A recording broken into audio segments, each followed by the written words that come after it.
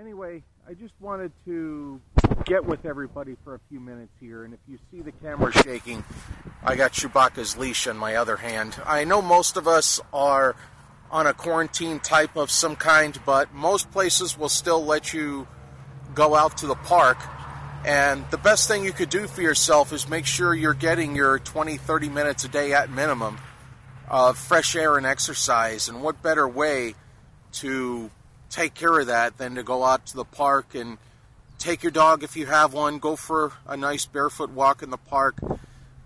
I don't know if you caught the New York Post article from a few days ago, but they even talked about how your shoes can in fact lead to coronavirus, because while everybody's worried about their masks and their gloves, they're wearing their shoes all day, and the shoes, they have grooves in them, nobody washes them.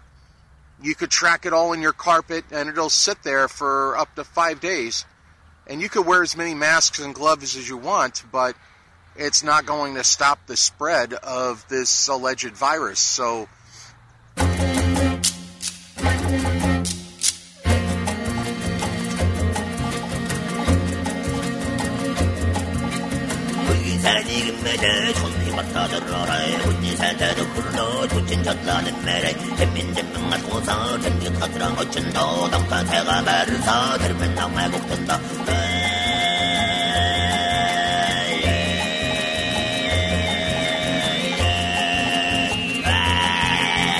I mean, the founding fathers, they loved Rome, and the Romans loved being litigious and bitchy, and that's what our tax code is. Yeah, I mean, it's every fucking structure of our government is based on Roman bullshit.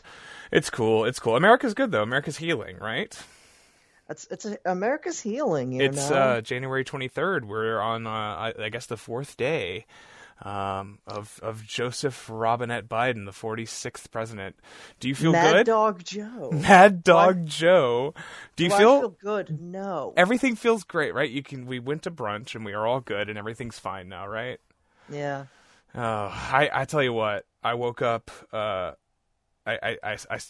worked that night, and I came home and I watched the inauguration and whatnot, and I was just like, this is horrible. Like, in my mind, I was like, I had this realization, like, all of these people have had the vaccine now, and so they can all be here, and they're all able to hug each other, so Garth Brooks can hug George Bush, and me, I'm supposed... Who's the target for that? The liberal is supposed to be like, yes, both of these guys are good. I guess. I don't know what's going on there. I don't know what the fuck is going on there. But I do want to say, Joe Biden signed, he's been signing executive orders out the wazoo, and he signed one that was just shocking, and I think really took us all aback. He signed an executive order that said, barefoot is legal. Welcome to Wrestling is Gross. My name is Bucky. Yeah. My name is Siobhan, and this is episode 51. Do you have shoes on? No. Me neither. No socks, no shoes. I don't have fucking socks on because I just didn't put them on after I had a shower. I thought about wearing shoes and then trying to take them off and throw them so it would like make a sound effect for the show. But then I realized that like shoes don't make sound. Like there's no like... Yeah, you need to have like a mic for when they land. Well, yeah. I've been told my dramatic gestures by my roommate. I've been told by my roommate that my dramatic gestures generally end poorly. Yeah. So that I shouldn't do that. I don't know. Yeah. Like me just angrily throwing a bottle of like half full, but still maybe three-quarter, like maybe like third full. Of gabapentin on the floor. Yeah, sure. And it just breaks. I didn't think it was gonna break. Well, it's fun to throw things around. It's fun to be animated. I don't know. That's what wrestling is, right? Wrestling is about being an animated personality, a big lumbering crazy person. Yeah, barefoot is legal. Joe Biden is walking around the West Wing. Where's the West Wing? Where does he live? Does he live in what's the East Wing? What do they do over there? I don't fucking know. I mean, I think that's the show. Kurt Sutter wrote the East Wing, and it's all just people like. That's where they do heroin. That's where they that's where they have the adrenochrome. I would say that's probably living quarters because the West Wing is where the offices are. I think that's right. I watched that show. Did you ever watch any Sorkin shows? I watched I've seen all of Sports Night and almost all of Studio 60. I support Sports Night. I will back Sports Night. I think Sports Night's pretty good. A good show because pretty good. Like there's intentional comedy in it. Studio 60 is just seem like clowns. Yeah. Studio 60 was just an impossibly shitty show. It's so bad. I would love to see. I can't wait to see whatever's next. I didn't watch that trial of the Chicago 7 because I can't watch a bad representation of Abby Hoffman. That makes me too angry. But yeah, we're doing the Barefoot Show, and this was an idea, episode 51, right? Yes. I think we'll jump right into it. I don't have... That's the thing. All right, I do want to say, that is the thing, is I don't have a lot to say about anything else, because I woke up after the inauguration, I went to sleep, and then I wake up at like 9 p.m., and then I go to work, you know? And I woke up and I checked the trending topics, and it was all basketball. There was nothing politics. There was no Trump, and it was they got what they wanted, which was they immediately did it. Where the entire idea was, we have to beat Donald Trump so we can not think about the president for a day, which is like literally a thing they said. I want to be able to forget about things for a day. And they immediately somehow struck that perfect balance of everything was a basketball trend. Like it was really something. You really see that machine working, that culture machine to really, as soon as they got it, they made it so the people could feel comfortable again. And you know, I feel so comfortable now. I really do. So much has changed. In so little time. It's incredible. It's a world record. Most executive orders, I think. I don't know if he actually did any. I don't know what. Like, fuck it, man. Fuck it. I don't know. What do you even say at this point? Whatever. Bernie memes were funny. I know people are sick of them, but seeing that, like the first time you saw that picture, and it's just like, that's the guy. He was supposed to be up there, like, winning right now. Yeah. He was supposed to be the guy getting sworn in, and they assassinated him, and now he's sitting alone in the cheap seats watching any number of different things according to the different memes. I like the ones we have things more like important things to worry about, like Russia again. Yeah, we got to be on our toes. Because they did raw on our boy Navalny, the Nazi, who wants to kill all of the non-Slavs. He wants to nuke the Caucasus. That's our guy, though. It's gonna be the same as it was the second Obama term, which was just like all like just weird Ukrainian covert ops and shit happening over there. We're in for more of that, and that's cool. So, you know, whatever. It doesn't matter. None of it'll get published unless you dig for it, and who has the time, you know? Yeah, I'm sure it's going to get real better in Yemen. Yeah, it's who has the time? We just assume things are happening over there, and what the fuck can you do? Anyways, death to America as usual. Yes, we're talking bare feet. We're talking bare feet today. This is a good idea, though, right? Bare feet. I think it's a good idea. I think we got a lot of resources for this one going forward. If we decide to make this a annual thing, such as like how we have with Tattered, or even like biennial or whatever. Like you could do some of these. You could do twice a year. I feel like Squash World might happen every 8 months. You know what I mean? Like I might just want to do a Squash World. But yeah, this is good. I messaged you at like I think it was like 5:30 in the morning. I had not slept yet, and I sent you just the words Barbaro Cavernario with like 4 exclamation points. Like obviously, like we didn't even think about him. It's Robot Day today. I told you about Robot Day. We're celebrating robots in my household. It's a made-up holiday where we get both the kids a robot thing. We watch WALL-E. We eat robot food, which we've decided this year is weird tie-dye waffles that we made in the waffle iron. It's been a fucking sick day. Today's been so good. Biden's America really allowing me to just, you know, go all out, balls to the wall on a made-up holiday. So it's been good. I'm excited to do this. Larry King died. Did you see that? Yeah, he's old. He was old, old, I should say. Now he's dead. Because now he's dead. He's not old anymore. Now he's dead. Emily said it's because of COVID. No one is reporting it as that, but it's obviously COVID. I mean, that's why I think there have been like... Didn't he have it like 2 weeks ago? Probably. I mean, that's why I'm betting on like the 45 different Hall of Fame baseball players who've died in the last year. Oh, Hank, you think? Yeah, Hank Aaron. I want to say Hank Aaron fucking rocks. Hank Aaron was a favorite of mine as a kid, and people sharing like that clip where he breaks the record and the call on it, the commentator. And, like, I hadn't seen that since I was, like maybe a little boy, but I remember seeing that. They'd play it on Sports Center or some ESPN documentary or whatever, and it brought me back. And Hank Aaron was a fucking real ass dude, and like a leftist activist, like a good dude, civil rights. Hank Aaron, Larry King, whatever. I don't give a shit about Larry King. I mean, Lawrence Ziegler, Yeah, no, I'm not. No, Mr. it's not that. Ziegler. I'm not saying it's not because of that. I love, I'm just saying, Larry King, I just didn't care for the guy. But he will be missed by someone. He definitely died of COVID. You heard it here. Yeah. The barefoot episode. The barefoot is legal. So barefoot is legal memes are extremely funny. You're familiar with this stuff, right? Yes. And I do want to say this is not a fetish episode. We're not doing even though I have worked myself into a shoot on feet and now I like them. This is not about how I like feet. This is about barefooted wrestlers, and we're going to talk about barefooted wrestlers from an objective point of view. Objective, Is that right? I think. Yeah. We're gonna try to a minimum. Yeah, and we're gonna discuss why are they not wearing shoes? How do they use this? How does it work to their detriment?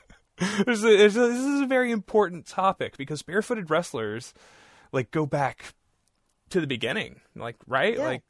The first match we're covering here is from 1961, which is I think the second oldest match we've ever done. I believe so. Yeah, it's older than Rikidozan. It's not as old as the French match. Yes. Yeah. Okay. So were you ever drawn to? See, this is all going to sound bad. Were you ever drawn to bare feet as a child? Is what I was going to say. No. Were you ever compelled by Haku, when you were a kid, or when you were early getting into wrestling?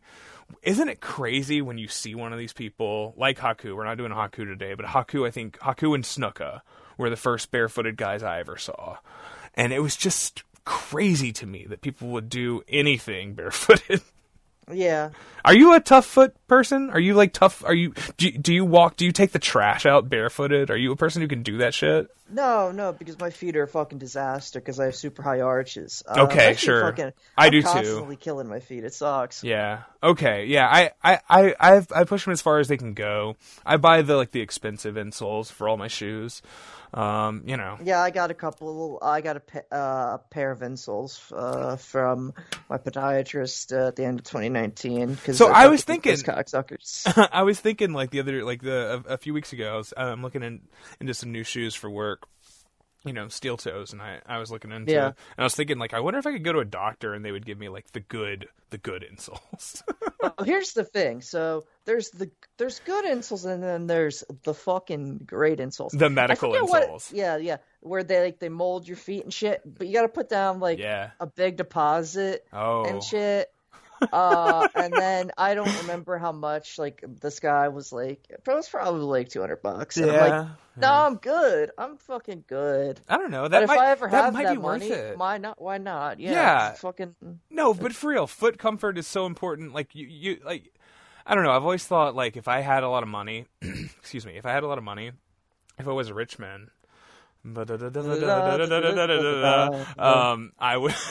I would wear new socks every day. I feel that. I would never wash socks. I would wear them and I'd throw them away and I'd put a new pair on next day. And that would be my rich man fantasy. Isn't that quaint and pathetic? That's where I'm at though. But it's got its merits. Foot comfort is important, and that's why these people doing this stuff is just so uncomfortable. And we got a barefoot thumbtack match in here. And we just, and we got Necro. Necro's going to be he's in the last match we're doing, and Necro wrestled, 3/4 of his career barefooted in glass. I cannot relate to these people, and I want to know what makes them tick, basically, is the point that's the point of this, and also it's funny. Barefoot is legal. You got your shoes off, right? Absolutely. I got my shoes all the way off. Haystacks Calhoun versus Buddy Rogers from Chicago, I believe from Comiskey Park, April 4th. It's the International Amphitheater. So okay. Nice-sized building. Sure. Yeah. This is April 4th, 1961. It's NWA. Is it NWA title? I think Buddy is the champ. I think it's some weird... Because NWA Chicago had like weird branch-off titles from the... Sure. Thing. Every territory. The Omaha World Championship. It was a fucking mess. The Omaha World Championship is really funny. So Buddy is. There's a lot of this stuff. This is on the Chicago Film Archive, something like that. Yes. Which about four-ish years ago dumped a bunch of 50s and 60s Chicago, like Comiskey Park and Wrigley Field matches. There's like Buddy versus Luthez. There's like Red Bastien is in there. Like there's some cool shit. Like it's good stuff. If people, we never covered any of these matches, have we? No, not yet. I've watched it's interesting shit. It's good shit. Yeah, got a lot of Vern. There's a lot of Vern. Yeah, it's a Vern versus Red Bastien, I believe, is a very interesting match. And there's like 60-minute draws from Buddy and Luthez. And if you want to watch that kind of wrestling, it's all there. This is not a 60-minute draw because one of the men in it, the man challenging for Buddy's title, whatever his title is Haystacks Calhoun, who is billed as 600 and some odd pounds. Yeah, it's just like, you know what? Let's not tax the scale too hard. Yeah, I mean, it's real hard. It's really hard to be precise with a man this fucking large. They have, at where I work, they have these big scales that you just like sit a big part on or whatever to weigh it. Like you would have to put him on there. You'd have to lift Haystacks Calhoun up on a fucking forklift. They say that he came out on a forklift truck. Did they say that? Didn't see that. Okay. Yeah. Okay. He came out riding it? Like he was driving it? Or he was... He was riding on top of it. Like, I don't know exactly how forks? this worked because we didn't see footage of it. It's the commentary also indicated that he cannot travel via car. He has a trailer. Okay. He's see? like a fucking horse. It's so funny. It's so funny. And anytime you hear those stories of Andre, I guess we'll get to Andre in a minute because he's on this show too, but Andre like couldn't sit in cars and then he couldn't like use the bathrooms. He couldn't use public bathrooms, so he would just shit himself. Like, I don't know. Being this large is a disaster, and I don't want to think about it. And I feel for anybody. I don't know. You can't talk about it. We literally can't talk about it. Haystacks or Haystack? Haystack Calhoun is pretty athletic in this. He's pretty good. I don't know. I was really impressed. He's not 600 pounds, but I have no idea what 400 looks like compared to 500. No, the difference between like 200 and 300 is like much more obvious. You can see that, yeah. You can definitely see that. But 3 to 4 is a little bit, and then the bigger it goes, the more. It's just marginal diminishing returns. Yeah, and that kind of shit. You just know, man. We shouldn't talk about this. So mean. I don't know. Well, hey, we're gonna have to because this is also an episode where there's a lot of big fuckers. There's a lot of big fuckers on this episode. Yeah, well, it wasn't a plan. It just worked out that way. Sometimes they don't wear shoes either. I mean, I don't know. He looks. I would guess they're gimmicking his weight by a couple hundred. That he's somewhere around 4. He looks like a slightly larger than like Brian Malonis. Is that the guy's name from Beyond? Yeah. Yeah, if people know Brian Malonis and Ace Romero, like he's taller than Ace. I don't know. He's a big fucking guy. He's clothed, so he's not as floppy as Ace. So he's the babyface here, right? Yes. But the commentator is completely ruthless, and he's just doing bad Southern accent bits to imitate him, and just like shitting on how like just being like mean. And it's being like, mean. The commentator's being mean. He has like basically nothing to say about Nature Boy Buddy Rogers, which is kind of fascinating. He doesn't call the match hardly. He just talks shit about Haystack and he references when the public address announcer like talks about the fucking Stanley Cup final and shit. Right. It's like Blackhawks are up 6-4, and the crowd goes nuts, and he's like, "That's a thing. They care about hockey here." Oh my god! That's like, all right, my man. He says that he wonders if if all right, there's a line where he says, "I wonder if he has a cholesterol problem." And then he says something about you could say a wet rope in the dry summer. He said, I don't know. This guy's fucking insane. The commentator for this is insane. The commentator on this, out of his fucking gourd. Nothing he says makes real sense. He's not calling the match. Well, there's not a lot happening. Yeah, there's not. This is not a moves heavy match. It's a lot of headlocks, air hugs and stuff. Yeah, you know. Yeah. It's not. It's about the energy, but he's not providing the energy. He's just like, yeah. I'm sticking my thumb up my own ass. He doesn't take any of it seriously, and that's fine. I don't know. It's a short match. I highly recommend at least watching the end of this match to anybody listening to this because it is incredible. But yeah, I don't know. Haystack looked good. He looked good here. I haven't really seen him. But they work holds and shit. Buddy has some good little shots and palms to the eye and just shitty heel shots. He does a couple of good punches. Haystack does not have good punches, I noticed.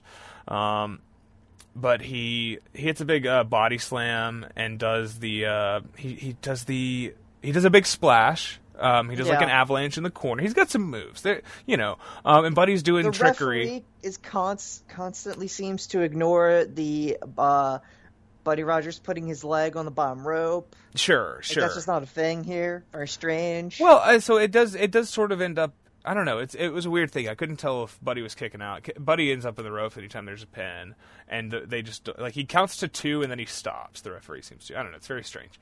But Buddy Buddy does the heel thing. I don't know. At some point he sits on his chest, right? Yeah. Like a earthquake, and a move that we're gonna see repeatedly through this show, which is really weird. I think it's in the first 3 matches you see that move in all 3 matches. Perfect episode. Perfect lineup of matches we have here tonight, where three times they do that. The sumbitch pile of monkey nuts, as we used to call it, of course. The earthquake finish, where he jumps and smashes a guy's chest with his ass. The whoopee cushion. The whoopee cushion. The top rope version, yeah. Large. That's the super sumbitch pile of monkey nuts. Yeah. So... I don't know. God damn, I did think about that. There is, of course, Matt Bourne barefoot, Big Josh, but I don't know if that really is. Oh yeah, I know that exists. It's an avenue to go down, but there's a lot of good barefoot. 90, 91 WCW. I've never even seen. I think I've seen him work 91, 92. He leaves in June or so, something like that, and goes straight to being Doink, basically. Yeah, more or less. I haven't seen a lot of Big Josh. I've seen maybe a match, maybe 2. 90-91 is a blind spot for my WCW. Yeah, so I don't know. Haystack is whatever, but the finish of this match is really incredible. First of all, Buddy hits a drop kick to the back of the head, which sends Calhoun off the buckle face first. And then he turns around and another really good drop kick. These are incredible drop kicks that Buddy has. Yeah. Really high speed, like Kenta or Shibata, the best fucking drop kickers. Kenta, maybe not now, but Kenta whenever he, Kenta had a good drop kick, right? Yeah, it was a pretty good drop kick. It was inspired by Shibata. I don't know. I said that and then I was like, oh, people are going to roast me for saying Kenta. Because people hate him now, but I still like Kenta. I don't like him now, but I will stand by his old work. Let's just say B-Boy. B-Boy dropkick. Very good. Very good. That works. And so the second one catches him right in the fucking mouth. It's a really on-target dropkick. 1 foot in the chest, 1 foot in the mouth. Haystack looks like he's going to bump sort of through the ropes to the floor, Yeah. But he bumps... He doesn't bump through the rope. He bumps literally through the rope. So he's going to go over the middle rope, presumably, but the middle rope just snaps. So he literally goes through the rope. Yeah, the cable breaks. It was just not fucking prepared for this man's 600 some odd pounds. This man's largesse, if you will.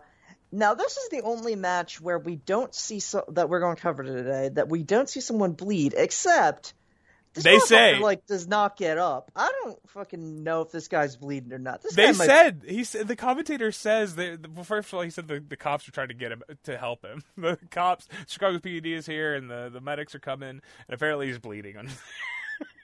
He falls like head and neck and shoulders first, like 600 some odd pounds, landing head first off of the ring onto, I would have to guess, just the bare concrete.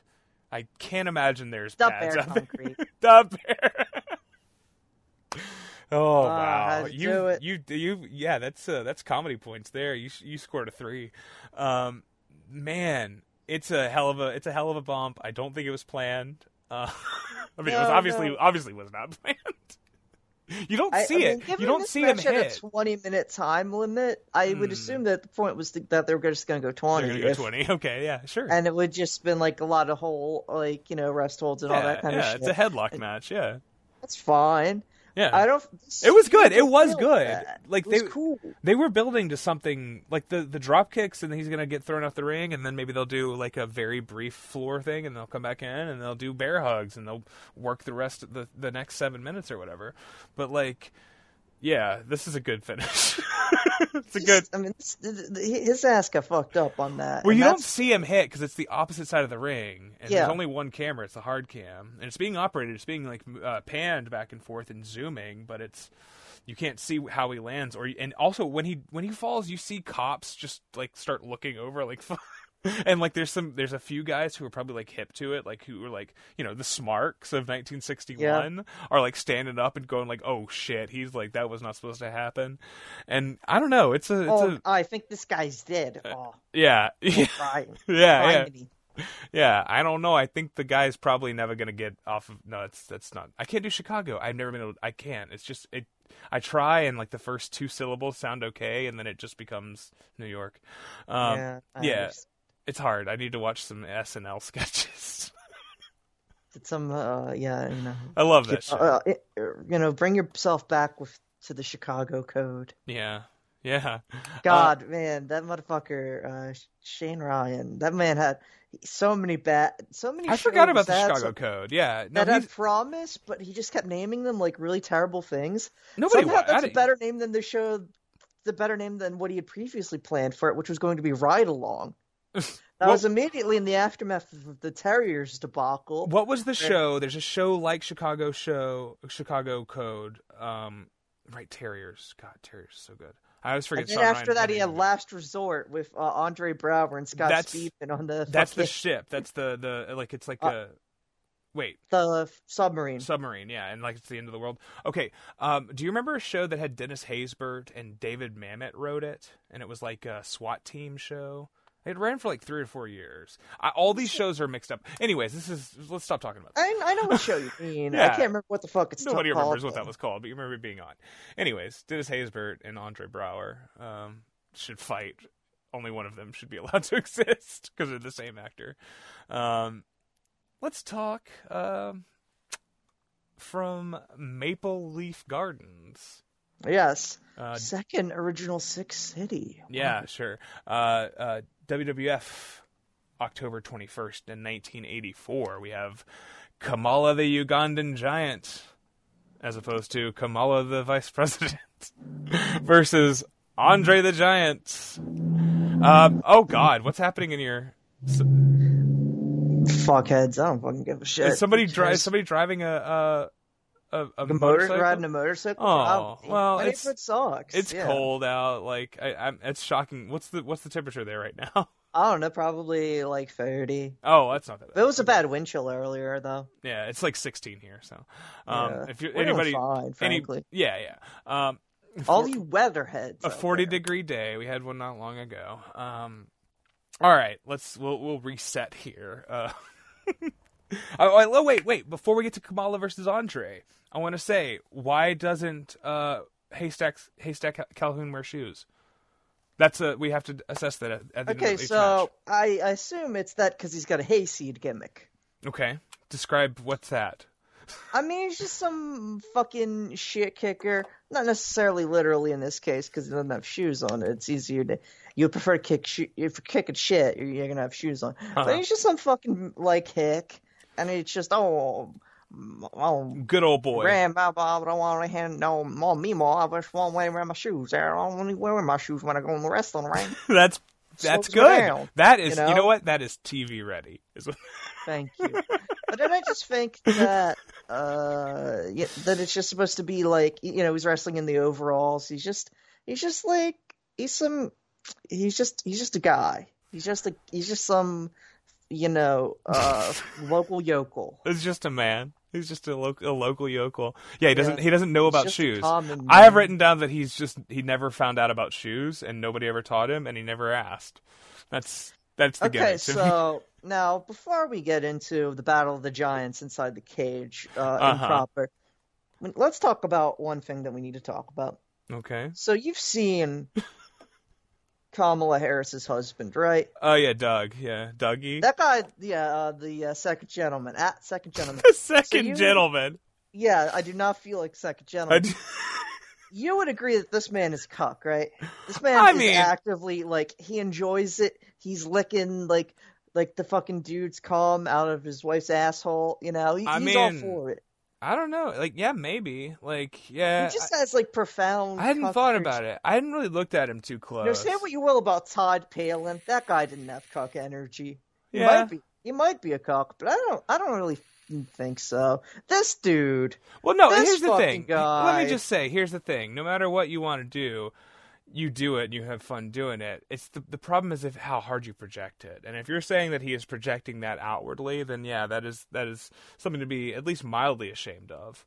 If Todd Palin is doing it and coming off like a cool guy, then more power to him. Yeah, he's riding his snow machine and all that shit. Yeah, have fun, dude. Yeah, do your thing.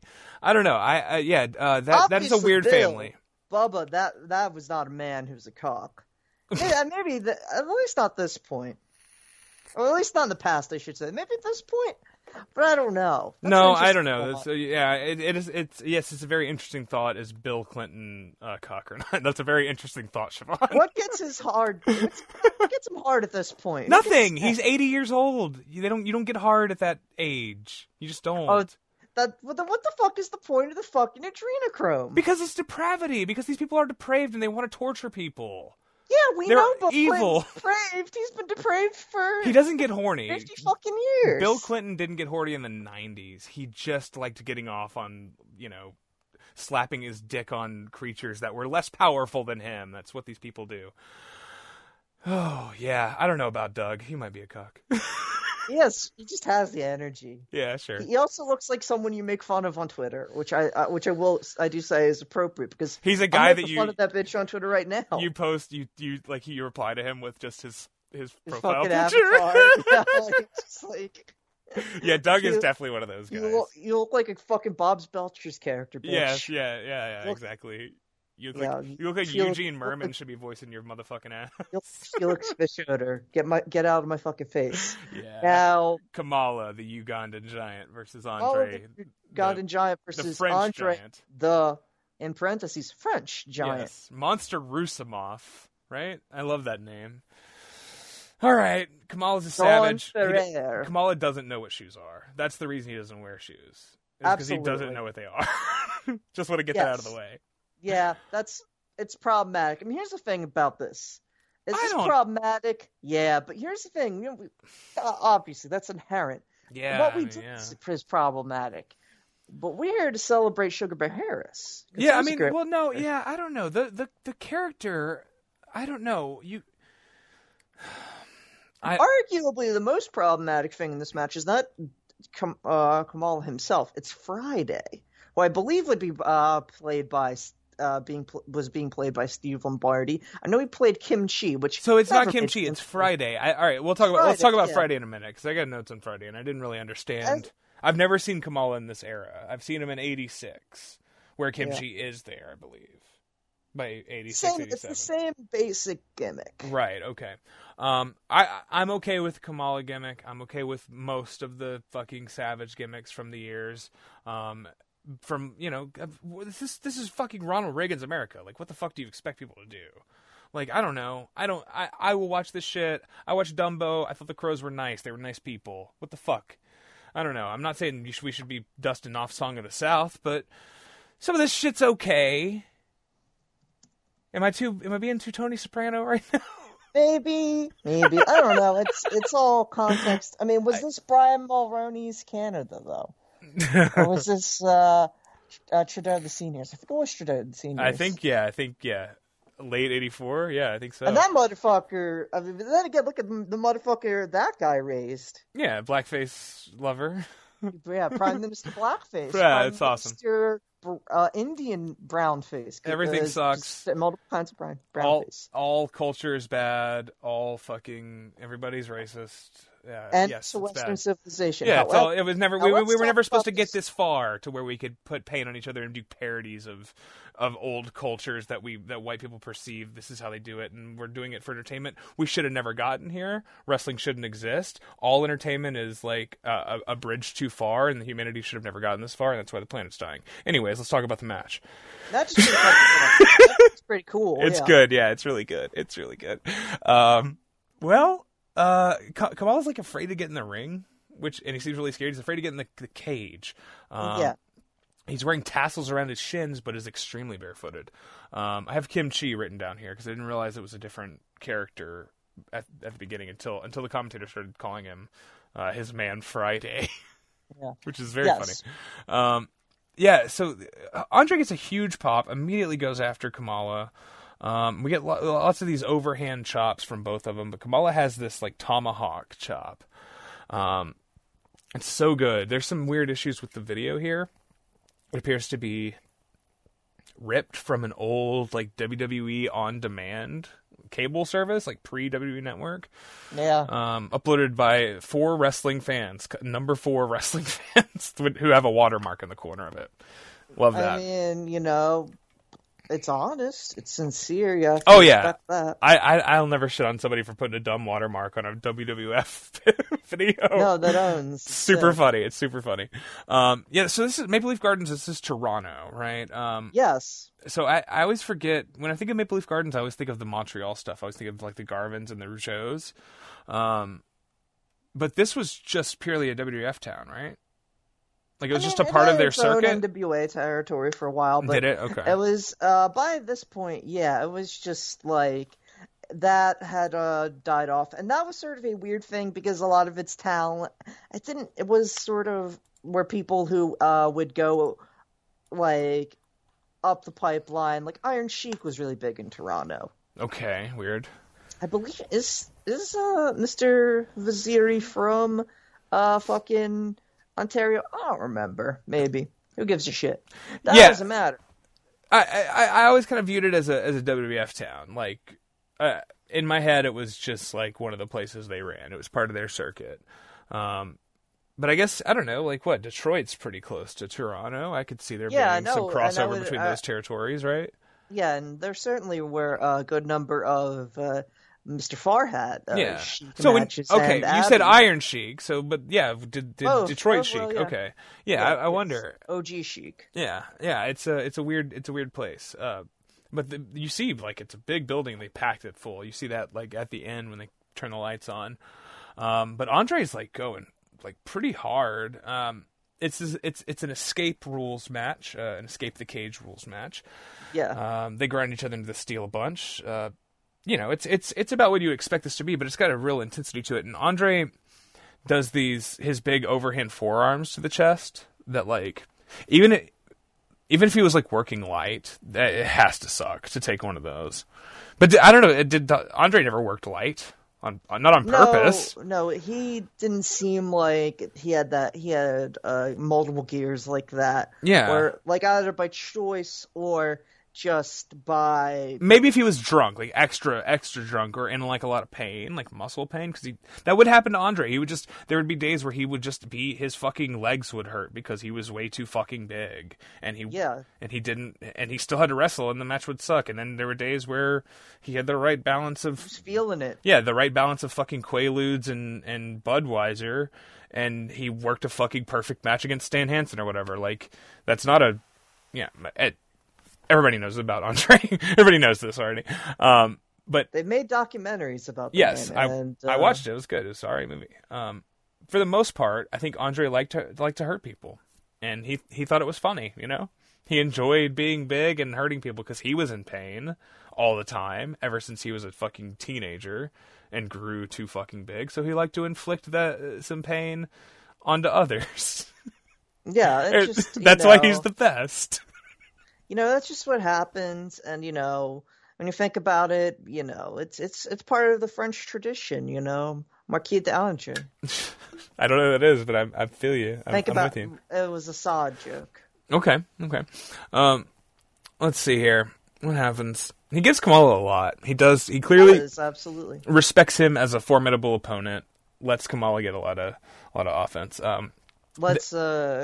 Kamala juice his ass. Which is very nice. Yeah, Kamala's wiping the blood. You get a lot of. This is an episode full of blood play, which is very ironic when you think about it, given that this is a semi haha, wink wink, we're making a reference to a fetish joke. No, sure. But this ends up being. Here's the thing: is our show always a blood play show? I would say not inherently, but no. Very often, but it feels like there's a lot here. We've had bloodless episodes. I don't know. For sure. I think it's happened. I don't know. I was trying to think about it, but I can't. So we've had a couple.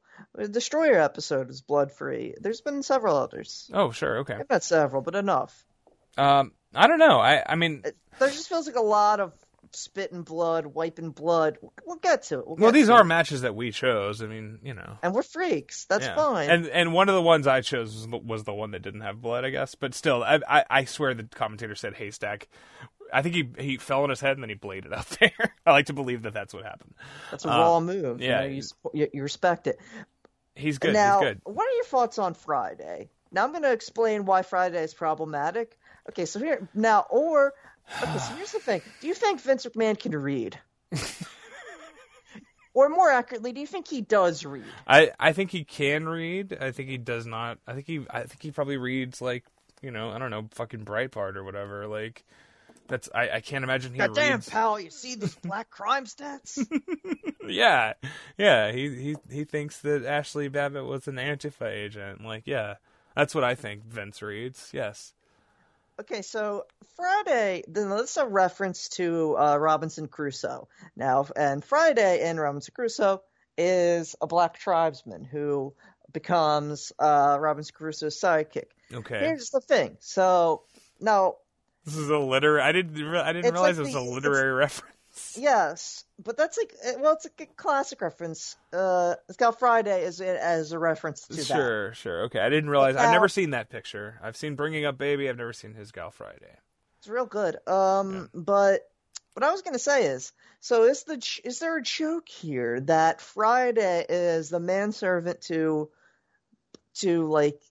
a black man from the Dark Heart in theory, but it's a white guy? It's clearly it's a play. Or someone else. This is like a play on a thing. Pat Patterson. Yeah, I don't know. Okay, he's doing satire. Is this you're saying this is like a social satire bit? I don't think it's satire. I just think Vince. Vince is amused. He's playing a little joke. This implies that Vince has read. He's doing a little joke. Okay. Maybe he's seen a movie. That seems right for Vince. He's a Trump sort of figure in that. He's smarter than Trump, but I can just see. I don't think he. Bogeying out of Africa, so good. I don't think he fast forwards through the non-fighting scenes in Bloodsport, for example. I think he thinks Trump is crucial to the end. Vince has seen movies. No, Vince loves movies. Vince loves the cinematic arts. He doesn't understand them, but he loves them on some level, of course. Yes. So it was interesting because it was this is looking weird. This is a weird vibe here. Yeah. It's weird vibes. Yeah, I don't know. I didn't think too hard about it. I'm so used to Kamala being this weird thing, and people I don't know. I don't think people have analyzed him too much. He died last year. R.I.P. Of course, Sugar Bear Harris. Kamala Harris. It's so funny. It's so funny that he's got the same fucking name. And obviously, I think we're supposed to say Kamala, right? It's Kamala. Kamala. It's different pronunciation. Yeah, but it's hard. It's really hard. Kamala, because they never pronounce it any other way. It's a different thing. Yeah, that's gonna be a tough one for me, and I'm gonna get called a racist by somebody for pronouncing it wrong in the next 4 years. I guarantee it. But who gives a shit? Yeah. It's a kind of thing until you hear it pronounced. you have your own. You think about it, and you end up, and you. I mean, you just don't want to be the Kavit guy, to reference classic Felix Biederman misstep, because he has read so much and read so many words that he has never had to say. Yeah, you don't want to say Zine. Yeah, Zine. There's other ones. No, what did I said? Farrelly. Farrelly. Yeah, it's for Italian. It's Farrelly. Yes. Right? All right, good. Got it. Those guys are going to come back. Green Book 2 coming soon. So greener. Yes. God, they should call it Green Book 2 Greener Pastures. There you fucking go. Yeah. That sounds terrible. Yeah, it's great. So Kamala is awesome here. He hits a couple really nice big splashes. He tries to pin Andre. It's the classic bit. So there's no pins in this match. It's escape the cage only. Escape through the door over the top. Although you don't want to escape over the top, because they show a close-up of the jagged ends of the chain link would have just been cut off at the top of the cage. Yeah, because it's very, obviously 80s WWF you associate with the big blue cage. Yeah, sure. Bars, but ironically both of the WWF cage matches from the 80s we've done this, and Tito Santana versus Greg Valentine. Yeah. Chain link fence. Yeah, I think the blue cage comes in like 86. Earliest blue cage I remember is Hogan versus Orndorff. That's like the first blue cage match that I can remember personally. And then you got then Bundy. Yeah, Bundy. So Bundy's 2 months later, I think. That's when the blue cage comes in, which is the stupidest idea. I mean, there's some good matches in the blue cage. I like it for what it is, but it's a very different sort of thing. Yeah, I don't know. So he tries to pin him, which brought back the memory that I had of like.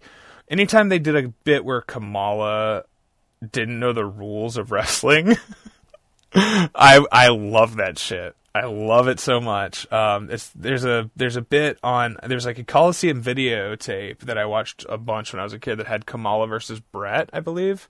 It was Kamala versus Shawn even. Early babyface Shawn, and he goes for a pin while, I think it was Brett actually. He goes for a pin while Brett is laying face down on the mat, and he like hooks the leg, he like hooks the ankle.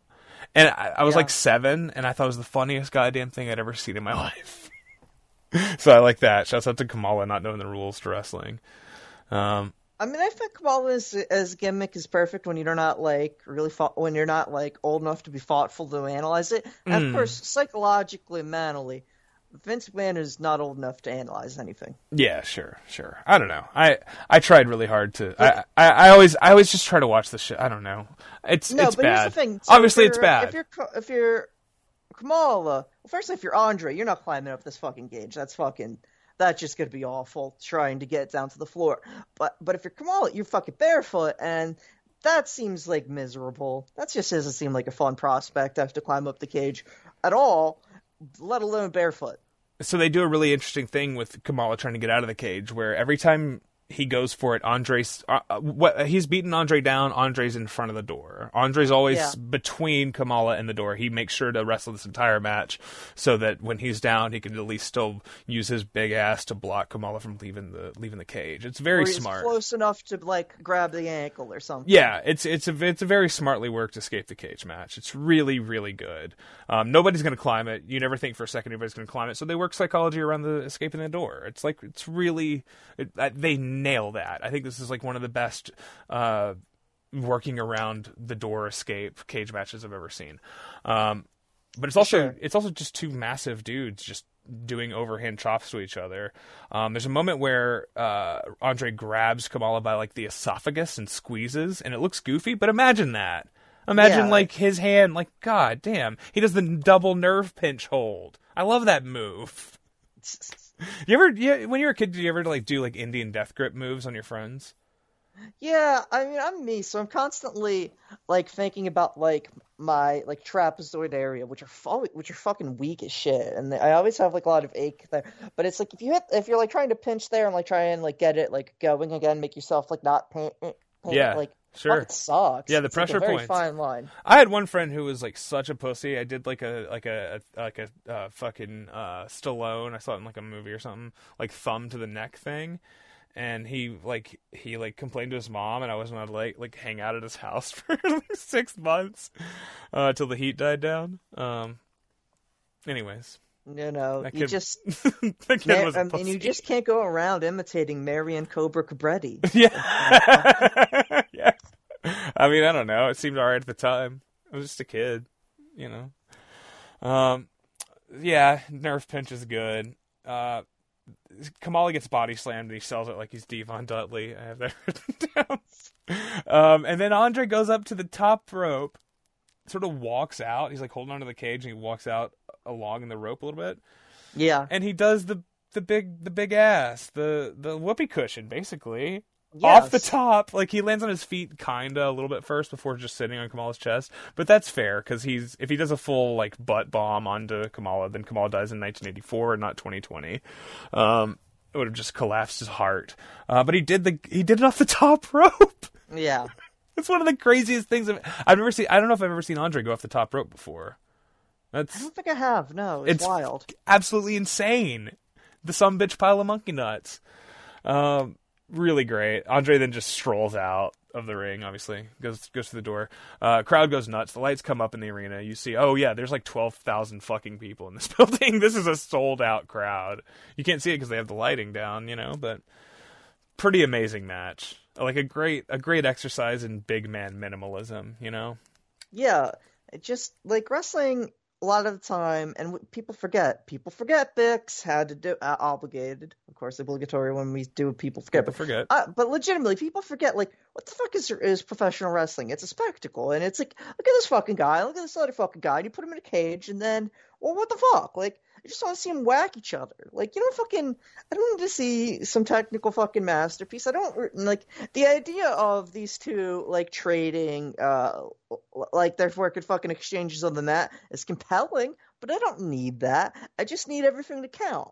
They could do it. Like, we've seen, like, Andre versus, who's that guy when he's Monster off the 72 tour of IWE? He wrestles Strong Kobayashi. Is that the guy's name? Maybe, yeah. They've got like a 2 out of 3 falls match. I want to say it's Strong Kobayashi. And we have that like and they work the match from like 68. 67. Yeah. Against our fucking man Franz von Beuten. Yeah, that's cool. Like, you can see him work holds, and, you know, but at this point, obviously, whatever. And he's a big star now, and it's WWF. I think this is a very good WWF big man match, where it's based around them, like, avalanching each other and hitting each other, and, you know, trying a big splash, and the other guy moves, and that's the biggest part of the match. That's the big transition, is one guy tries a splash and misses, and that leads to the finish or whatever, which that's not what happens here, but that's the basic structure of a WWF big man match, and a ton of Kamala's matches, and I think this is a really good version of that. It's cool. Absolutely. All right. All right. You want to do the names on this one? This is yours. Yes. Okay, so from 1990. Question mark? Yes, I don't fucking know, Nagoya? Yeah, okay. I have it written down. I don't know what building this is. All right. Yeah, I don't know either. It's fine. We have Masashi Aoyagi and Mitsuhiro Matsunaga, question mark, though it is 100% Mitsuhiro Matsunaga. Yeah, it's Matsunaga, Mr. Danger. Yeah. Versus Ryu Mago and Masahiko Takasugi. Okay, and this is from Pioneer Senshi. Pioneer, yes. We did a Pioneer match. I think the Ryuma Go versus Onita match that we did on Onita! Yeah, we did. Yes, the first from our Onita comeback tour. The FMW Formation show. Yeah. Yes. The proto FMW show. That also had Aoyagi and Matsunaga on it. Yeah, and they were, of course, both barefoot. Now, this is, to me, a staple of... that Matsunaga match. I forgot about that. That Matsunaga match. Him and fucking Jelly Grayman. Jelly Grayman. Yeah, of course. Sorry. I just had to bring up Jelly Grayman. Go off. Tell me about these guys. Now, this is a staple of, firstly, things that I think we like to cover, because they just fucking work. But certainly for the barefoot wrestling genre. Martial artist. The reason these men don't have shoes is because of honor and the art form. They didn't fucking wear them when they were practicing their Kyokushin karate, becoming fucking masters of it. Yeah. So why the fuck are they gonna wear them now? Yeah. And also, but here's the thing, that's cool because it gives them Because here's the thing, part of what makes karate guys, karateka, so cool as wrestlers, and just all martial artists in general, is that they don't seem to fucking know how wrestling works, not in the Kamala gimmick sense, it's that they don't really give a shit. Sure. Goldberg doesn't seem to know how wrestling works. Right. He just does what he fucking wants. Right. It's great. Brock Lesnar does what he fucking wants. That's cool. Yeah, that's So you're just constantly kicking people in the fucking face and stomping on people, running over people, doing weird flipping kicks, doing all kinds of crazy bullshit. Kicks. It's great. You know? I do, yeah. So you're not bound by things. The karate guys are straight up they break up every pin. Every time somebody pins their partner, they run in and kick them in the face. A thing that stomp a motherfucker in the back of the head. Right. That becomes a thing more in the mid '90s with the All Japan matches, where that's always how you just break up pins. But in 1990, that wasn't so much a thing. These guys are being roughneck in a way that didn't really exist yet. Not by and large, in a New Japan tag from 1990, you're not going to have a bunch of every pin isn't going to be broken up by Hase coming in and doing a big stomp to the back of the head.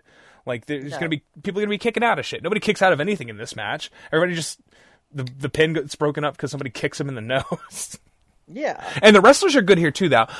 So the Matsunaga and Aoyagi are both in gi with no shoes on. Yes.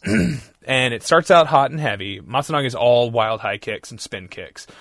This is a handheld, one camera fan cam, which means something else now. It's weird that term has been somehow adopted. It's very strange. But it's a fan cam. It's a handheld single camera by a fan in the audience.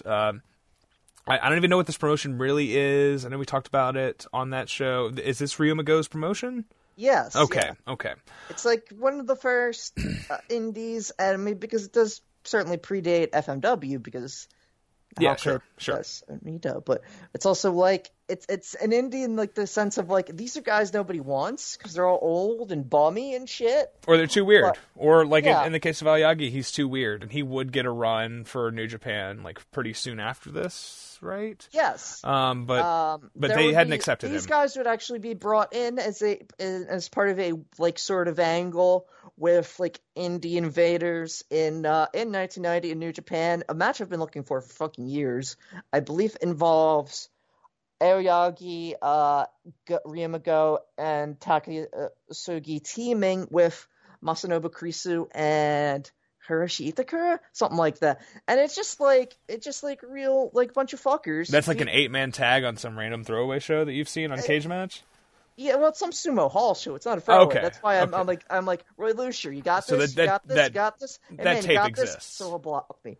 But fuck that. I want to see that shit. Animal Hamaguchi's there on the babyface side. 1990 is a weird year. 1990 it gets weird in All Japan too. It's a very exciting time in Puroresu.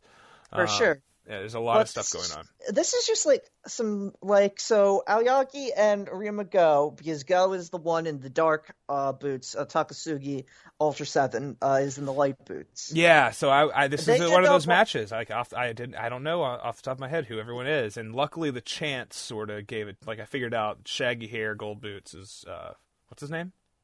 Takasugi. Takasugi, better known under his masked gimmick, Ultra 7.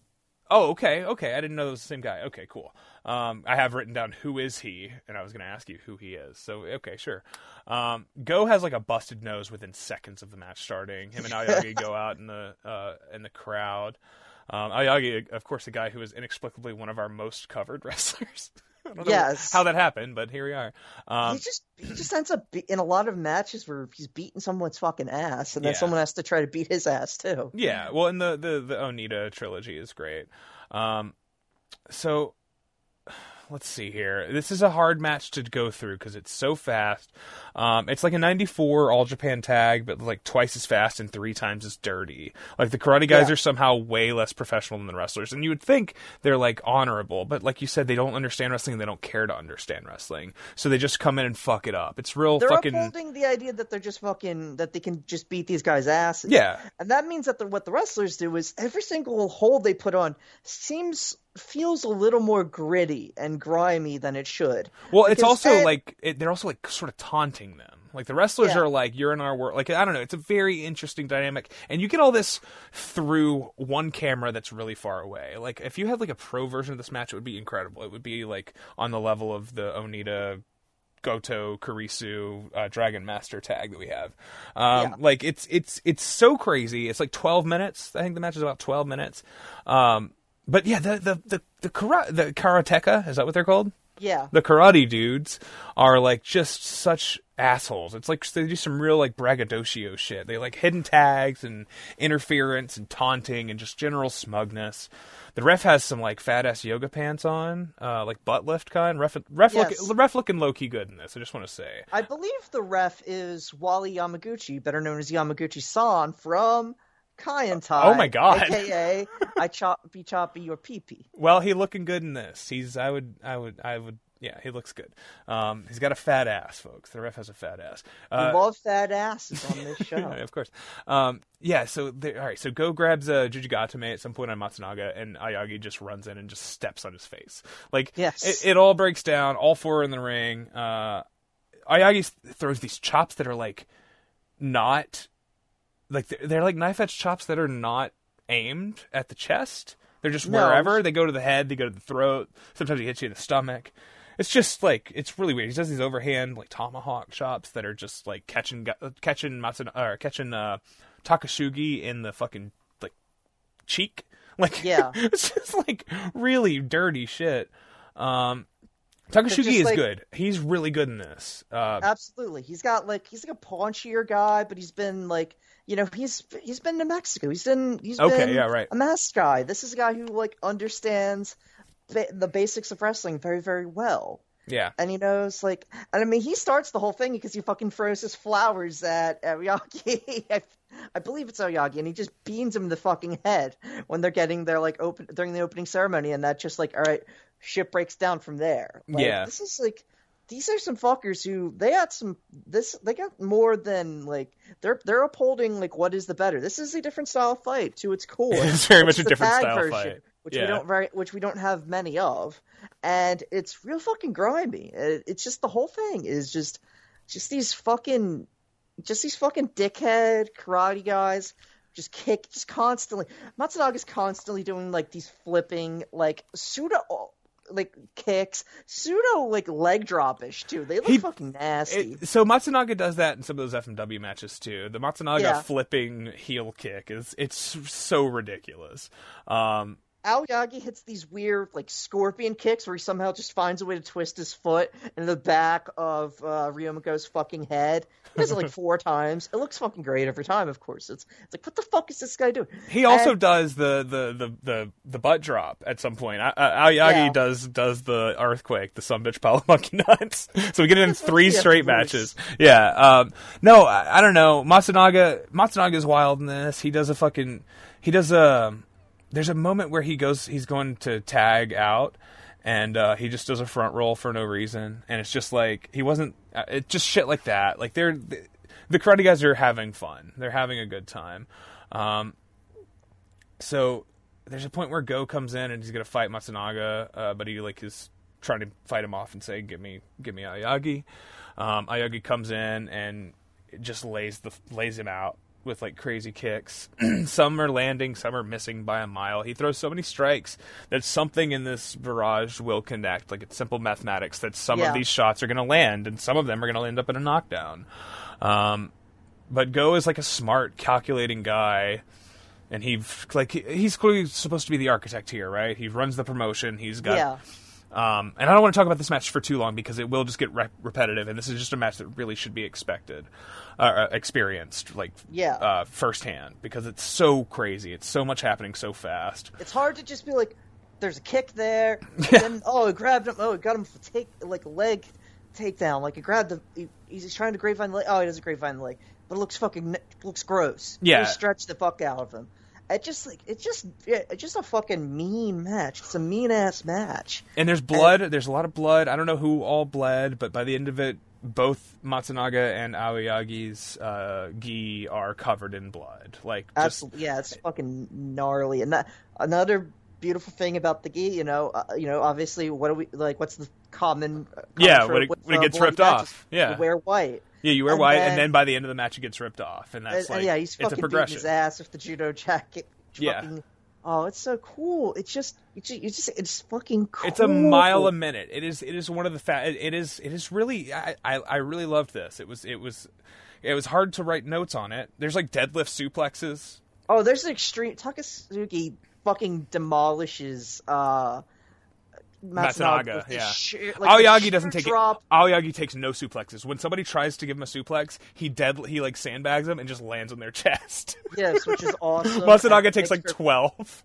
And he hits, and he lands like some Kevin Randleman shit, like some Kaz Fujita shit, where he just gets dropped straight on his head. Yeah, he folds good. Matsunaga's a good suplex, like head bump folding guy. His legs seem like they're really heavy every time they fly over his head. There's a weird, I forget which, I can't remember if it's Go or Takasugi who pulls that fucking Dr. Bomb hold.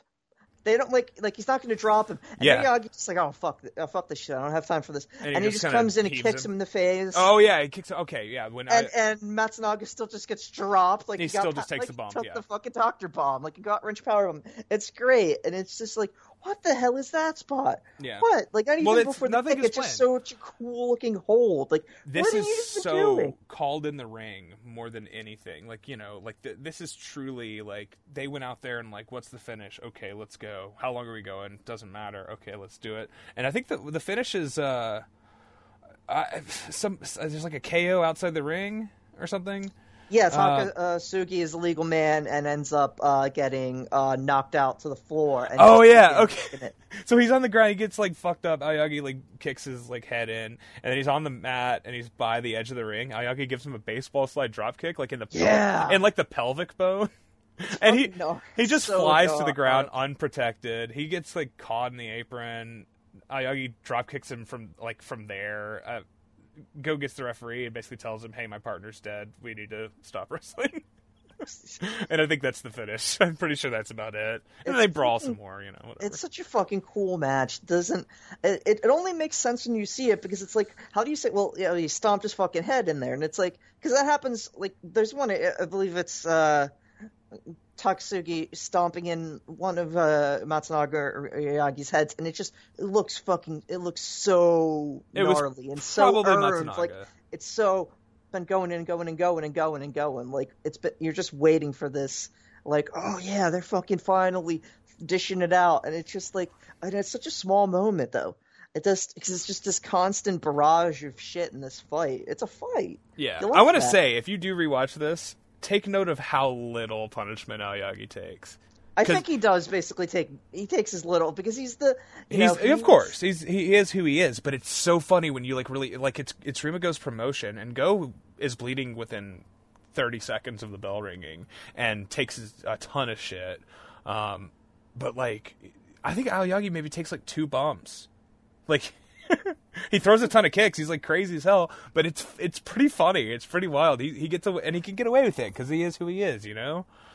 Yeah. I don't know. It's cool. I like every time I've seen Aoyagi, and I've seen very little of him.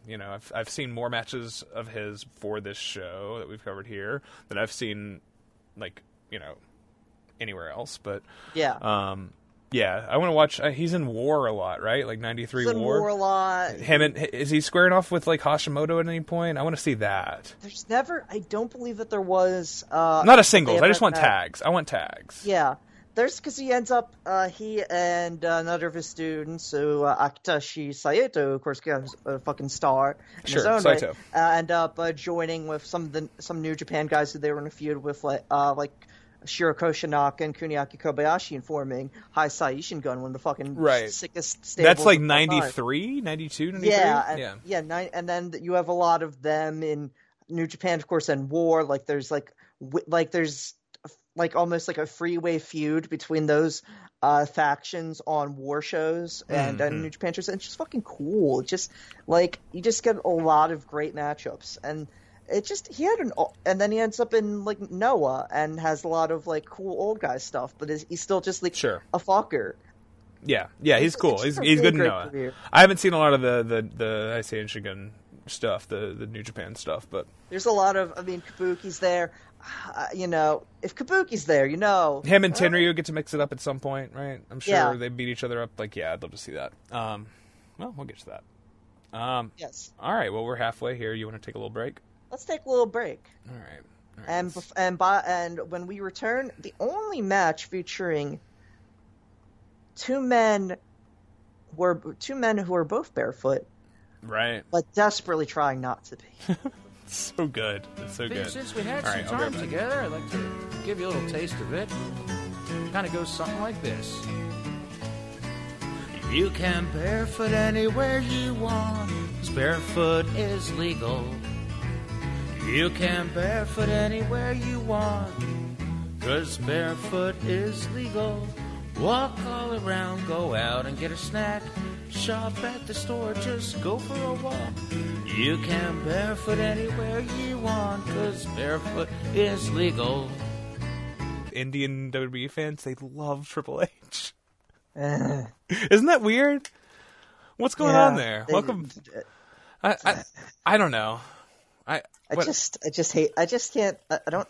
Obviously, you also do not accept any dismissal of Bill Goldberg. No, of course, and that's going to come back one day. Welcome back to Wrestling is Gross. The Bill Podberg Goldcast. I have not. I think I left Paul on red again, so I don't think. We'll fucking find a way. We'll find a way. It'll happen, even if it's just like one-offs that are in the feed for this show. I don't know. He sounded like he wanted to really do it, and then me and my wife are going to record a podcast sometime. Our idea is that we have no idea, but we just want to talk on. I don't know. It's probably a bad idea to do that, but that's the thing we're going to do. Our idea was that we were our first episode would be comparing the films Tenet and Titanic, and the name of the podcast was Titanic. Titanic was the name of the podcast. So that's going to be coming at you folks pretty soon. Me and my wife's podcast, Titanic, where we discuss the films Tenet and Titanic. Every idea is a good idea, in my opinion. There's no bad ideas, just bad execution. Just bad people. Well, what do you? We talked a week ago. I haven't done shit. Is there anything you want to talk about, or no? I haven't done shit. Let's talk about being barefoot. Yeah.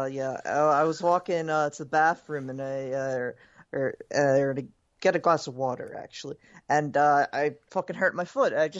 In my left foot. I've been constantly having fucking pains in my in my arch. I think mostly because I've been walking a lot more for work and stuff. Work and just fucking. I have like a bunch of like leg pains. Like I did something to fuck up like the top of my hamstring on my left leg sometime last week, and I don't know what the fuck. I'm like. Oh, we're fragile fucking creatures. Like, that's the thing. Absolutely. It's like, I don't know. My wife hurt her shoulder. She was laid up for like 2 days. She didn't even know what the fuck she did. She slept on it wrong. Is that it? Maybe that's all it takes. Maybe that's all it fucking takes. I don't know. I went out the garage and partook in a hobby of mine, and I was barefooted, and it's cold out there, and you open the window, and. Yeah, I was like, damn, fuck, I don't know how. I was thinking about my feet because we're on the feet thing here, right? I can't imagine how cold this is, and I'm not even outside. I'm just in the garage. And then compare this to what J.C. Bailey versus Corporal Robinson went through from IWA East Coast, Masters of Pain #1, I believe. Yes. September 16th, 2006. Imagine what they felt. Yes, in South Charleston, West Virginia. Oh, it's a Vicious Outcast country, right? Yes. Oh, yeah. All right, so now... J.C. Bailey, not a guy we've covered as much as you'd think on this show. Corp, too, but... This is, I believe, the third time we've covered a J.C. Bailey match. All I could think of was him versus Drake in the barefoot tack match. What else did we do? We also have the Hate Club 2005, the Tough Crazy Bastards episode. Okay. One where the match where he substitutes in for Justice Payne. Sure, completely forgot we did that show. Okay, cool.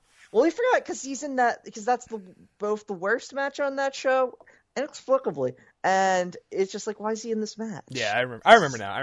Okay. Yeah. And then Corp we've only ever talked about when we had Brian on for the Juggalo show, right? Yes. That's their only Corp match. Him up to two. Cool. Yeah, Corp is the best. I caught a little bit of there was Pondo versus Jin Kasai in an electrified light tube match right before this. I caught the Smart Mark Video trademark slow motion super slow mo replays, and Kasai does a fucking balcony dive Pearl Harbor, like off a pretty high balcony, like a good 15, 18 foot balcony. It looked like. Through a table on Pondo, and Pondo's holding like a big panel of electrified light tubes. God, awesome fucking spot. That match looks good. That looks like a good late Pondo match. The fucking he's really good in this stretch of time because he's very good in the Double Death tournament too, which I think is a month later. We should just do that show. You talk about that show all the time. We should just watch that show and do a whole episode on it. I believe that he and Too Tough Tony are teaming in another electrified light tubes.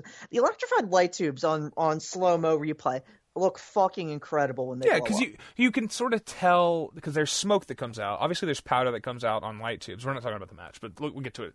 30 more seconds on this. The powder that comes out of light tubes is like awesome. You see it rise up. But on this, you can see there's like actually smoke that's like rising up faster, kind of. And you can sort of fucking fire. Yeah, you can see a little spark when they hit. Like it's really nice. That match looked good. Pondo doesn't really he does not live rent free in my head. Hey, I hardly ever think about him. I don't know. He's a fascinating figure in how he seems oddly forgettable. Yeah, even though he was not bad. No, yeah, we should explore Pondo at some point. I think that might be an interesting exercise. But J.C. Bailey versus Corporal Robinson in a Ghetto Shoes match. So, Prat and Comp, Yard Call, King of the Road. We've done a lot of crazy matches on this show. Ghetto Shoes. So you ever see in TNA where they have the Ultimate X match? Yes. Yeah, that's what I kept thinking of. Is like, what if they did that but with shoes? Basically, this is a barefoot thumbtack match. There's a bunch of fucking thumbtacks. Both guys are barefooted, and they've got two pairs of shoes on a line above the ring and a ladder to climb to get the shoes. Ghetto Shoes match. Winning the match has nothing to do with getting the shoes. No, you just do that so you can walk. Yeah, it just seems like a good idea. You do that so you can walk around. You could pin the guy at any point. This is a pinfall match, just as a regular one fall matchup, except both guys have no shoes, but there are shoes up above them, and you can climb the ladder and get the shoes, or you can just wrestle the match. But also there's thumbtacks, so what do you want to do? So reason for barefootedness for this match? Well, it's the rules. It's the rules. Yeah. Now, I will say, okay, so Corp doesn't have guy who's just barefoot constantly energy. J.C. Bailey has barefoot energy. He mostly wears flip-flops, I could see. Or like Adidas, he wears Adidas slides, but not with socks. No.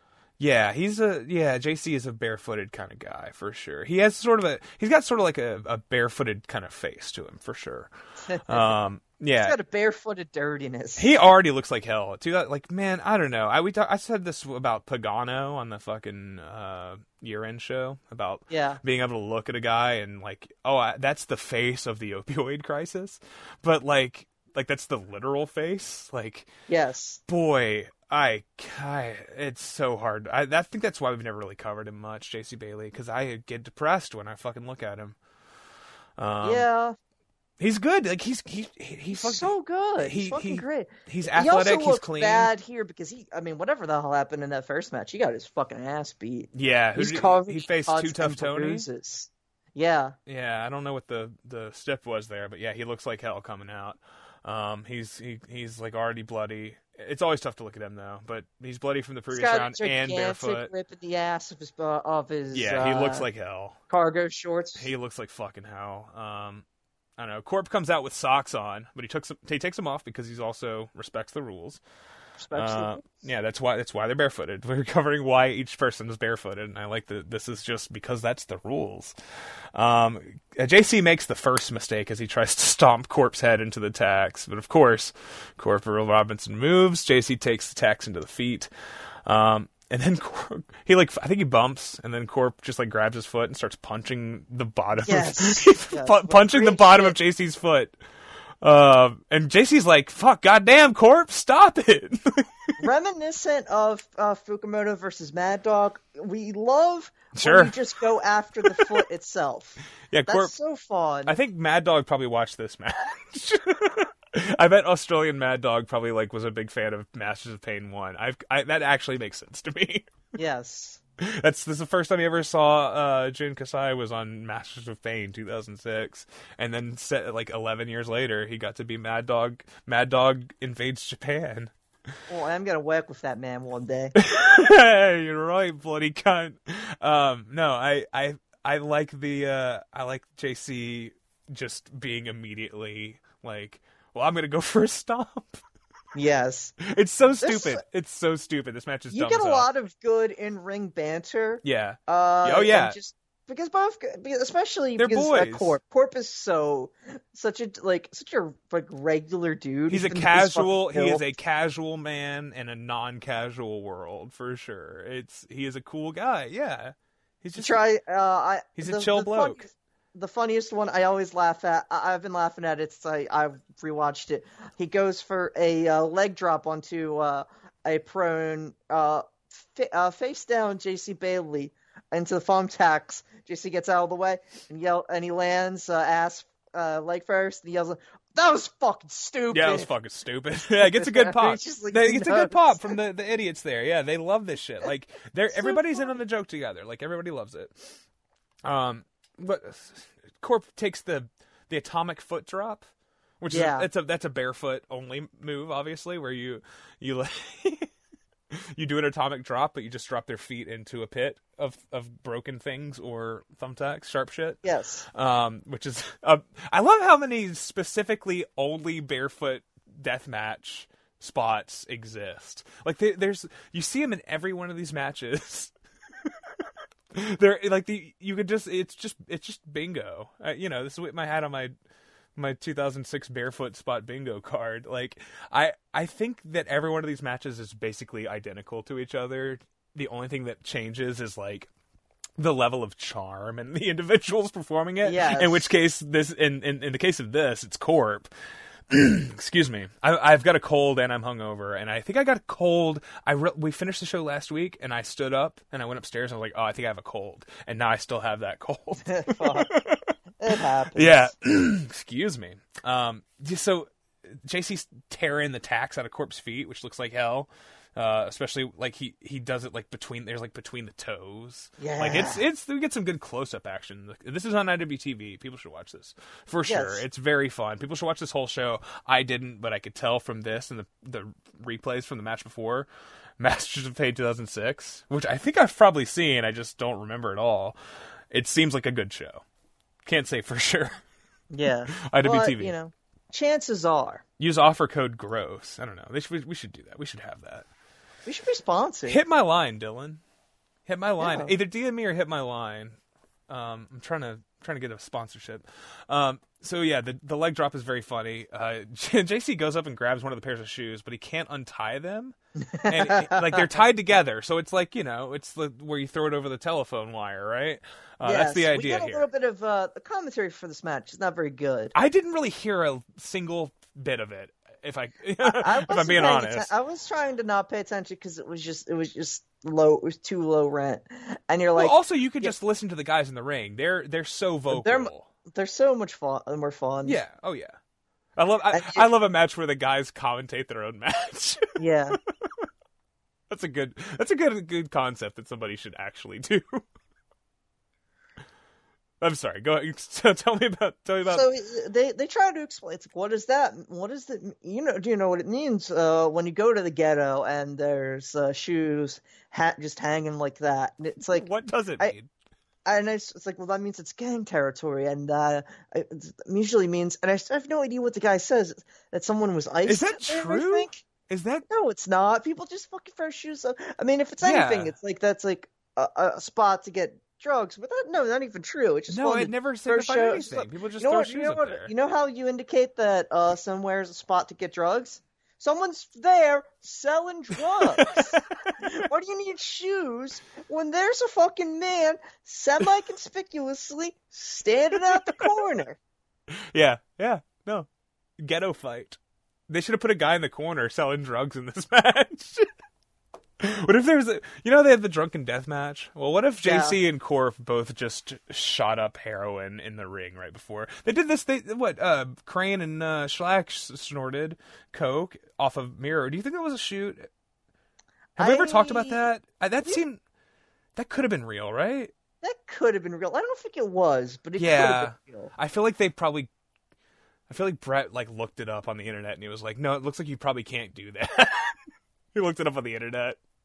Yeah. The night before, and they were like, all right, fine. Anyways, he can't get the shoes on. He can't get the shoes untied.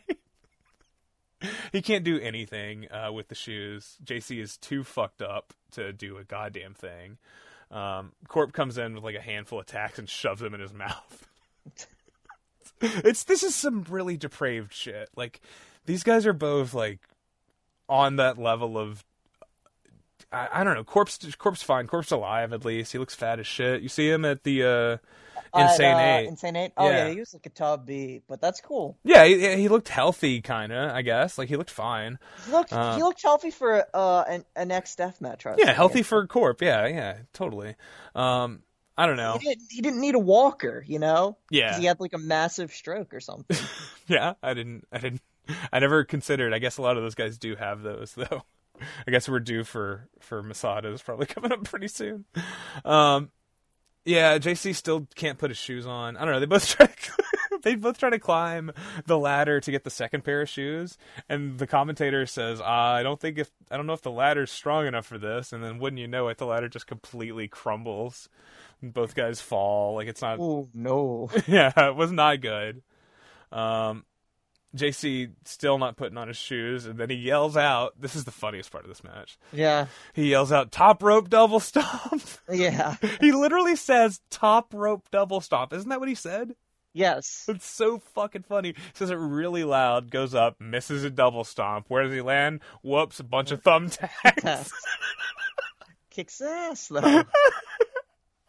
It was a bad idea to call his shot like that, but at the same time, you gotta respect it. Yeah, sure, yeah.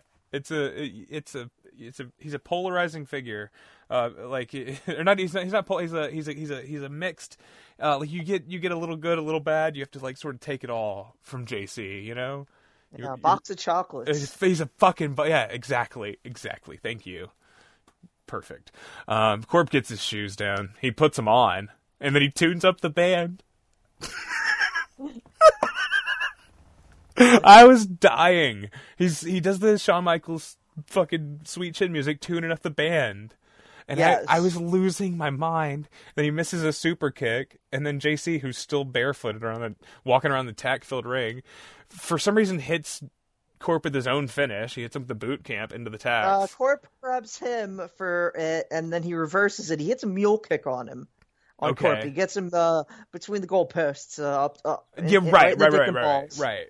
The announcers don't call it. They don't see shit. They're fucking stupid. And then he hits Corp with the boot camp, Cobra Clutch, Russian leg sweep. Always a cool move. Very cool. It's a good move. We saw Scott Hall take. We saw Scott Hall take that attack. So I was just about to say that.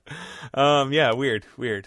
This match is really too insane freaks. It's really stupid. It's a lot of fun. It's the best funny. kind of tournament death match.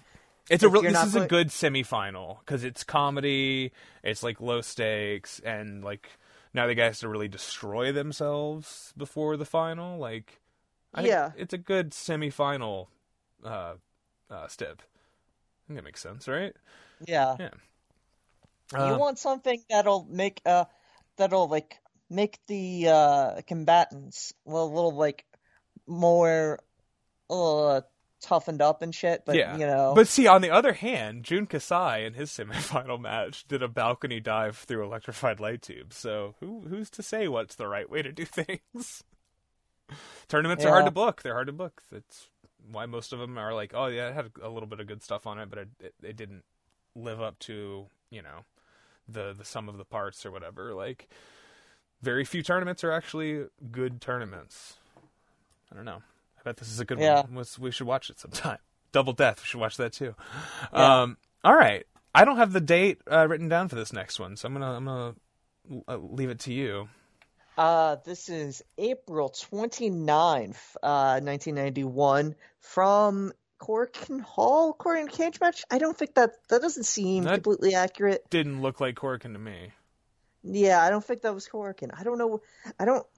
It doesn't matter. Enough but show that it could have been Sumo Hall, but it did look big. It did look like Sumo Hall. That's what I thought.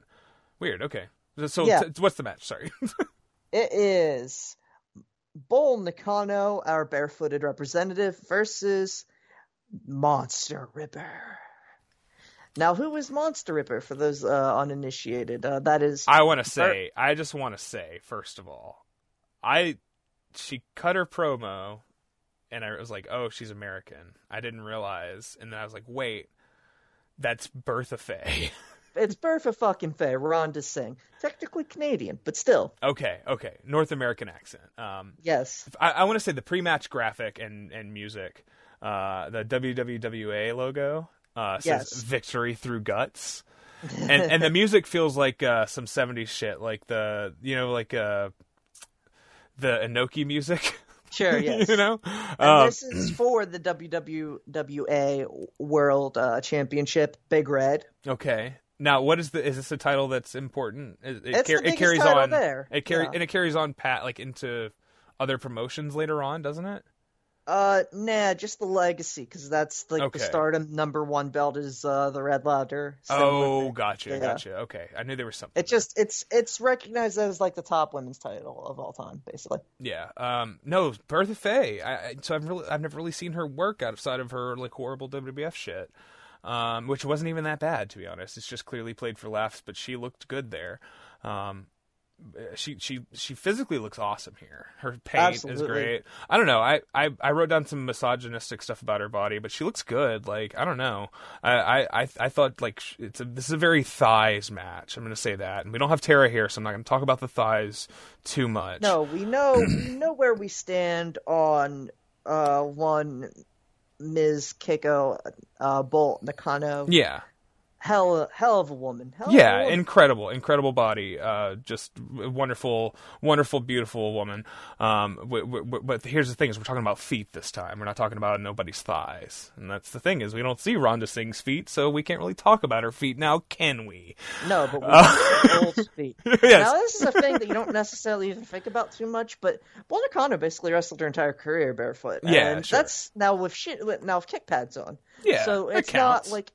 It counts though. Yeah, that is bare foot. The part of the foot that's bare is it's the sole. It's the fucking your bottom of your foot hitting the floor. It's the part that hits the yes, of course. Yeah. No, I make no distinctions there. That's a bare foot, you know. It's not a bare foot, but it's bare. Yeah. It counts. I mean, look, we're going to talk about like what's a bare foot. The amount of like calluses on the bottom of Haystack's feet, you know, living the way he lived all those years on the farm, he probably didn't feel a single goddamn thing on the bottom of his feet. Those might as well be shoes, but they're his feet. Is the thing. So yeah, we're not gonna say, oh, fucking kick pads aren't. We'll just stop that argument right there. Stop telling me what barefoot is. Who's doing the podcast about it? You know, that's what I'm. You know, I know people are going to come in the comments and have some fucking opinions about this, and I'm just ready to. I'm prepared. We're shutting it down. Shut it down. I have no fucking. There's no place for that here. Get him out. Yeah. You know, call my fucking lawyer if you want to. Anyways. In traffic. Bull looks psychotic. With the half her face is painted with the veins. The tall blue hair. She's got her classic look. Her music sounds like she's like about to be introduced as like the central villain in a Gundam series or something. She's like she's a badass. She's the baby face here, of course. But she's got a real scary vibe, real ominous sort of vibe as she comes out. and a ton of streamers get thrown out, and then the first spot is Ripper takes over and wraps Bull's neck in a bunch of streamers and chokes her, and is like throwing her around by the streamers. I've never seen that before. Yeah, it's a really cool spot. It immediately establishes like that Bull is up for a fucking challenge that she is basically ever faced. I mean, she's Bull Nakano. Even Aja. Is this 90? Not 1990? This is 91. Okay, so she's even pretty Aja, established. Was lower on her than Sonapol. Like, this is a fucking beast. So how big of a deal is Monster Ripper? Is she like was a pretty over Gaijin? Yeah. How long was she around before this? I would say like a year. Okay, so she wasn't like an 80s person though. Okay, so I wouldn't be surprised if she had runs. I think I would need to look that up though right now. Did she ever work? In fact, what she did. Did she work like WWF at all? Like in like the years where it was like I don't know, like Sherry was the champion, or did she ever wrestle like Judy Martin or whatever? Is that her name, Judy Martin? That was mostly her era in working Stampede and stuff. Oh, of course. So I knew this. That's where the Singh name comes from, right? Because she was part of the Karachi Vice stable or whatever. I think so, yeah. Yeah, that would make sense. Yeah, she had a couple of did some stuff in All Japan in the 80s. She was part of Bull and Dump's sort of extent. That makes sense. I think I knew that. I think I had that somewhere in my brain. And that's kind of why it's like, it's a big deal. Not to Tarantino, but when she comes back. Well, so Bull is now a babyface. Bull has turned into a major hero at this point. And there's a later in the year, there's a very strange match that I've never been able to explain. A steel cage, Texas Death, and singles match inside featuring Bull and Monster Ripper teaming against Aja and Bison Kimura. And I saw that on YouTube. Yeah, if you look at the combined run time of these two matches on Cage Match, it's a 78-minute match. That's not true. I don't know I've never understood how to explain that. Some of the match times for All Japan Women's just seem insane. When you look at Cage Match, it's like, that's because it's not true. Because he doesn't know what the fuck he's talking about. Striga. Oh, do you have to call Germany and tell them that their run times and random Joshi matches are wrong? I'd say that's worth a long distance call. You know. 10-10-3-2-1. Call up Striga. I just think Joe Biden should be paying for that. Exactly. International relations. I want my $1,400. We're gonna do $15 minimum wage by 2026 is what we're hoping for. And you need to let me call Germany so I can get Striga on the phone any hour of the day without paying a fucking dime. Striga, my man. Yes. What is it? You're a bitch. And I just hang up because I forget what I was trying to call them about. Here's the thing: he doesn't have to pay any. He lives in a perfect world over there. Their government is perfect. Okay, streamers. She chokes her with the streamers, throws her around. So they get outside of the ring, and this is like you got to establish this now because it comes into play again later. Monster Ripper grabs a section of chairs, four chairs that are bolted together or strapped together. And so it's four chairs that are all open, but you pick up a whole half row of them, and she throws them in Bull's face, and then and Bull blades off of this pretty quick. Ripper gets in and taunts her and fucking looks badass, has heat, fucking crazy heat. I knew Ronda Singh was a real wrestler and respected, and then also that it was a fucked up thing, whatever Vince decided to do with her. I knew that sort of. I've heard that before, but goddamn, I didn't know this is what she was doing. It's such an affront to think about. It's so offensive. It's also just what a waste of an asset. Yeah, from that perspective, that's a you develop some people to fucking come after this woman and fucking take that shit from her. Yeah, you make a star. Yeah, that was not making any stars. They could have fucking had her run through the division for bring in fucking Chaparita or whatever, and have her just destroy everybody, for a year, and then you bring back Alundra Blaze, who's been mysteriously missing, and now she's back with a different nose and larger breasts. Yes. And she wins the title at SummerSlam, and that's how you do a program. That's how you fucking push a title in a division. So Ripper is crazy. Bull is also crazy, but Bull is comes in bleeding, and Ripper just bashes her face and slams her into chairs, just manhandling her. Like a pretty long control section. She's choking her with the legs of the chairs.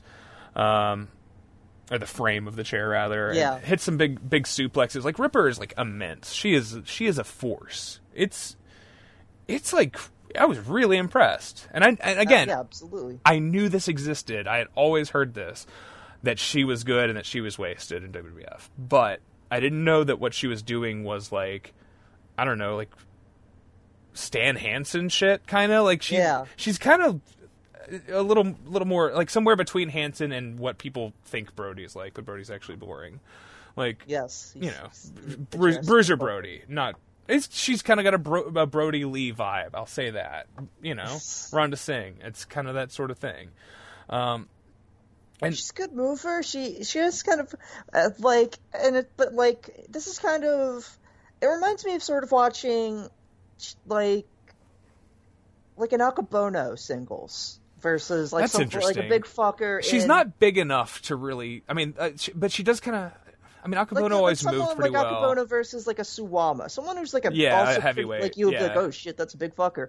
Except if I love it. I love an Akabono versus one of the big him versus Taiokeia or whatever. I love that. Yeah, shit. Give me that shit. I miss 2011 All Japan. No, nobody else cares about that fucking era except for me. I love that shit. No, that shit's good. I remember when Sonata was then gonna be good. Fuck.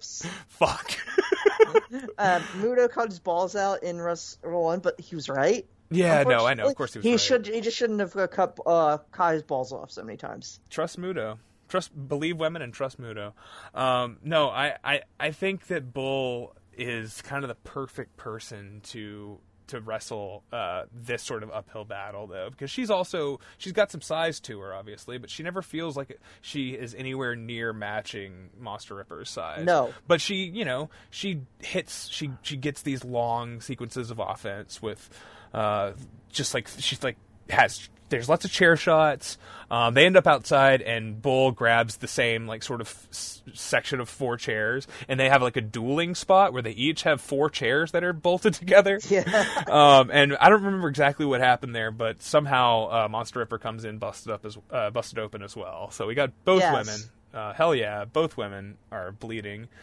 Bull's constantly trying to run at Monster Ripper, but it's just not happening. But she does get a nice lariat eventually, especially after she needs to catch Ripper before Ripper can build momentum back up. Well, she's always trying. She's a forward actor in trying to control the match, even though this is a match where she takes maybe 35 or 40% of the offense and gives up the rest. She never feels like she always feels like she's fighting from underneath, but she feels like she's always got a clear plan of attack. And I think that's the thing about Bull Nakano that makes her very, very interesting to watch, because I've never looked at her and thought she doesn't know what she's going to do next. She always knows what she's going to do next. She's very calculated. She's determined. Yeah, she's great. She's so good. She has been my of the year before our first year of doing the show. It was short hair Shinobu Kandori was the breakout star for me. Of people I had never really watched. And then this past year it was Bull Nakano, and she's just really incredible in this, and every time I see her. At one point it looked like she was going for a cattle mutilation.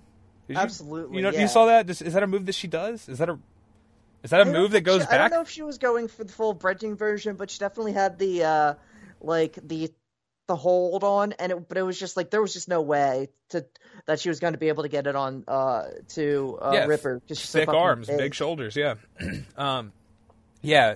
Someone froze Bull the nunchucks. The nunchucks are so good. And we even get her fucking doing some moves with it, and then like Ripper fucking rushes her in the corner. Yeah, gets control again. I think she bites her and up on the fucking on the bottom rope, which is a very nice little visual. Right. Like, fuck, that didn't work. There's a part where like Ripper like bites her and spits her blood in the air, like yeah, it's just a fucking mist. It's great. She tries for a big splash off the second and misses. Bull comes back with the top rope leg drop. Like there's a ton. There's big spots in this match. This is like a full main event style match where they have the brawling outside, they have the build up in the middle, and they hit big moves in the last little bit. This feels like a big match to me. I guess it's a title match, so I guess it makes sense. Bull it earns that. The leg drop is good. I love that the Yokohama Jam. I really like that. And so there's this insane comeback towards the end that kind of like I think leads maybe right into the finish. There's like beautiful lighting in the scene. This whole thing is aesthetically very, very entertaining and very. I don't know. I wish I could be more eloquent here, but there's a vibe to this whole thing. And their hair is so beautiful, and the afro on Monster Ripper, and Bull's hair is all the way down now. It's all the gel, all the glue is faded, and her hair is just long blue hair instead of tall blue hair. Yeah. And she goes for a German, and then just Rhonda Singh just sits her pog ass on her, just smushes her. And then Bull manages to bridge hard on like a backdrop suplex pretty soon after that, bridge her over into like a nice backdrop suplex. Big near falls. Monster Ripper hits a power bomb. She goes for this little senton. The finish here is very funny. So she goes for this little senton and misses, and then Bull goes up and hits the flipping leg drop. Yeah, which is such a. I always thought this was like one of the hardest moves to do right. Booker would always kind of fuck it up. The Harlem Hangover. Yeah. The Hiroshima Hangover. How's that? That's fine. Yeah. It's no Yokohama Jam. Yeah. Yeah, it just seems like a move that's so hard to execute. And when we're talking the thighs of Bull Nakano, you could kill somebody with those fucking things. Absolutely. Anyways, awesome. It's great. It's a really kick-ass match. It's like very underappreciated, I think. Somehow. It shouldn't be. It's just like, no, this is a match that you should sit and you're like, oh hell yeah, this is a not every, we're from school. It's like not everything needs to be an epic, but this is like a fucking, it's a true fucking King Kong Godzilla fight. Yeah, that's what you love. Well, it's classically built too. I think each segment of the match makes sense, and it's not like that tag that like it was Bull and Bison versus Aja and somebody, forget who. It was Aja and Bison versus Bull and Grizzly Iwamoto. Bull and Grizzly Iwamoto, right? Like that match has no traditional structure. That's a chaotic match. The cage match between Aja and Bull also doesn't really have a traditional structure, but this feels like a regular match that just is super well executed. It's a regular match that's got a lot of heat and some great brawling and double juice, but it's a pretty normal sort of structure to this, a pretty normal format in the David versus Goliath sort of thing. Should find a gender neutral version for David versus Goliath. Should figure that out, and we should like write a book about it and make fucking millions. I don't know. I love Bull. Every time I'm just. Bull's a fucking icon for a reason. I'm infatuated. She's cool looking. She's fucking great, and she's also just she's just a spectacle. She's just like she can. There's a reason she got that fucking famous. Yeah, like it's obvious. This is not some fucking like. Really? Thing with her for 1 second. Yeah, she lives inside my heart. Every time I see her, I hear "True" by Spandau Ballet. Okay, main event time. Even though I'm going to say this doesn't deserve it after everything. I like this match quite a bit, but it's not. But it's Necro Butcher versus Supreme from XPW from May 24th, 2008. The XPW reunion show, A Cold Day in Hell. Yeah, so Huntington Beach, California. Did this reunion last past a single night? No. Okay, I didn't think so. There's lots of props around. The thing you could never say about XPW is that they lacked a budget, because they always had stuff. They always went out and the thing about XPW, you watch that like 2001 era XPW, and you can notice they've got a lot more barbed wire on their barbed wire boards because they've got porno money and they're using that to buy barbed wire, presumably. I was always fascinated by what I perceived to be like a company that had all of the tools, all of like the production values, and just no idea how to use it. No idea. Like production level, but also booking and talent and this is our first XPW match, right? Yes. And it's barely an after XPW. XPW died. Yeah, it's barely. It's not. I mean, it's Supreme. Supreme is sort of the guy. Supreme and the Messiah. And of course, the Messiah famously left and then had his thumb chopped off. Did that happen? Yes. Was that really Rob Zakari? There's no way it fucking wasn't. I just don't buy any evidence unless Messiah just cut it off himself, which is not impossible. That would be cool. Like cut it off himself, like he was chopping garlic like a fucking idiot or sure. something. Well, when he was in prison, they slice it real thin. Yeah. I don't know. I always thought that story was really funny, and I never really questioned it too much, except for every time I heard it and was just like, well, who cares, But it's not like it seems out of the realm for Rob fucking Black to do. Yeah. Now does it? He's in prison. Was he on Trump's pardon list? I forget. I don't want to say he should have been, but he should have been. He should have been. Yeah. People are like, who is this Rob? Who is Rob? What's the Rob Bahar. Pardon Rob Bahar. Trump pardoned Rob Viper for crimes he committed. That he's a Canadian citizen. Well, Trump found a way, man. Well, and they're also crimes he committed in Tijuana. So really, who knows? Oh God. That's if we were recording this podcast in a different country, we could be sued for that. But here we just say parody satire. Parody. It's Rob Viper's not a real person. He's a mole rat, so it's okay. Yeah, of course. But yeah, all right. So the XPW commentator guy, Larry Rivera. Rivera. So this is the only match that Emily had slept for like 3 hours. She woke up and watched this. This is the only one she watched. And she was like, is that voice for real? And I said, I don't know. I really don't know. Is the voice for real? Is that what anyone talks like? No, but here's the thing: is how much of a put on is it? Is the important thing? Yeah. It's based in something. Guy. I don't know. It's not. I've seen him. I've seen Larry Rivera on the beginning of like a DVD or something. He is definitely a brown man, a fucking Hispanic or I would assume Mexican or somewhere Central American because it's Southern California, and he does not appear to be a white man to me. So I don't know. But I also don't think that anybody talks like that. No, he was encouraged by one Mr. Rob Black. Yeah, of course. I mean, maybe he had this character already, Who knows? It's very funny and really not funny at all, but also quite funny. So there's a guy named J.R. Benson that is here with Necro, and he cuts a promo and says that he likes to grab people by the balls, and he says that Necro is the Jesus Christ and savior of blood, gore, and violence. Like, oh, okay, dude. Like, I do you know who this guy is? J.R. Benson? I don't really remember this guy at all. Okay. I don't know. I don't. He was definitely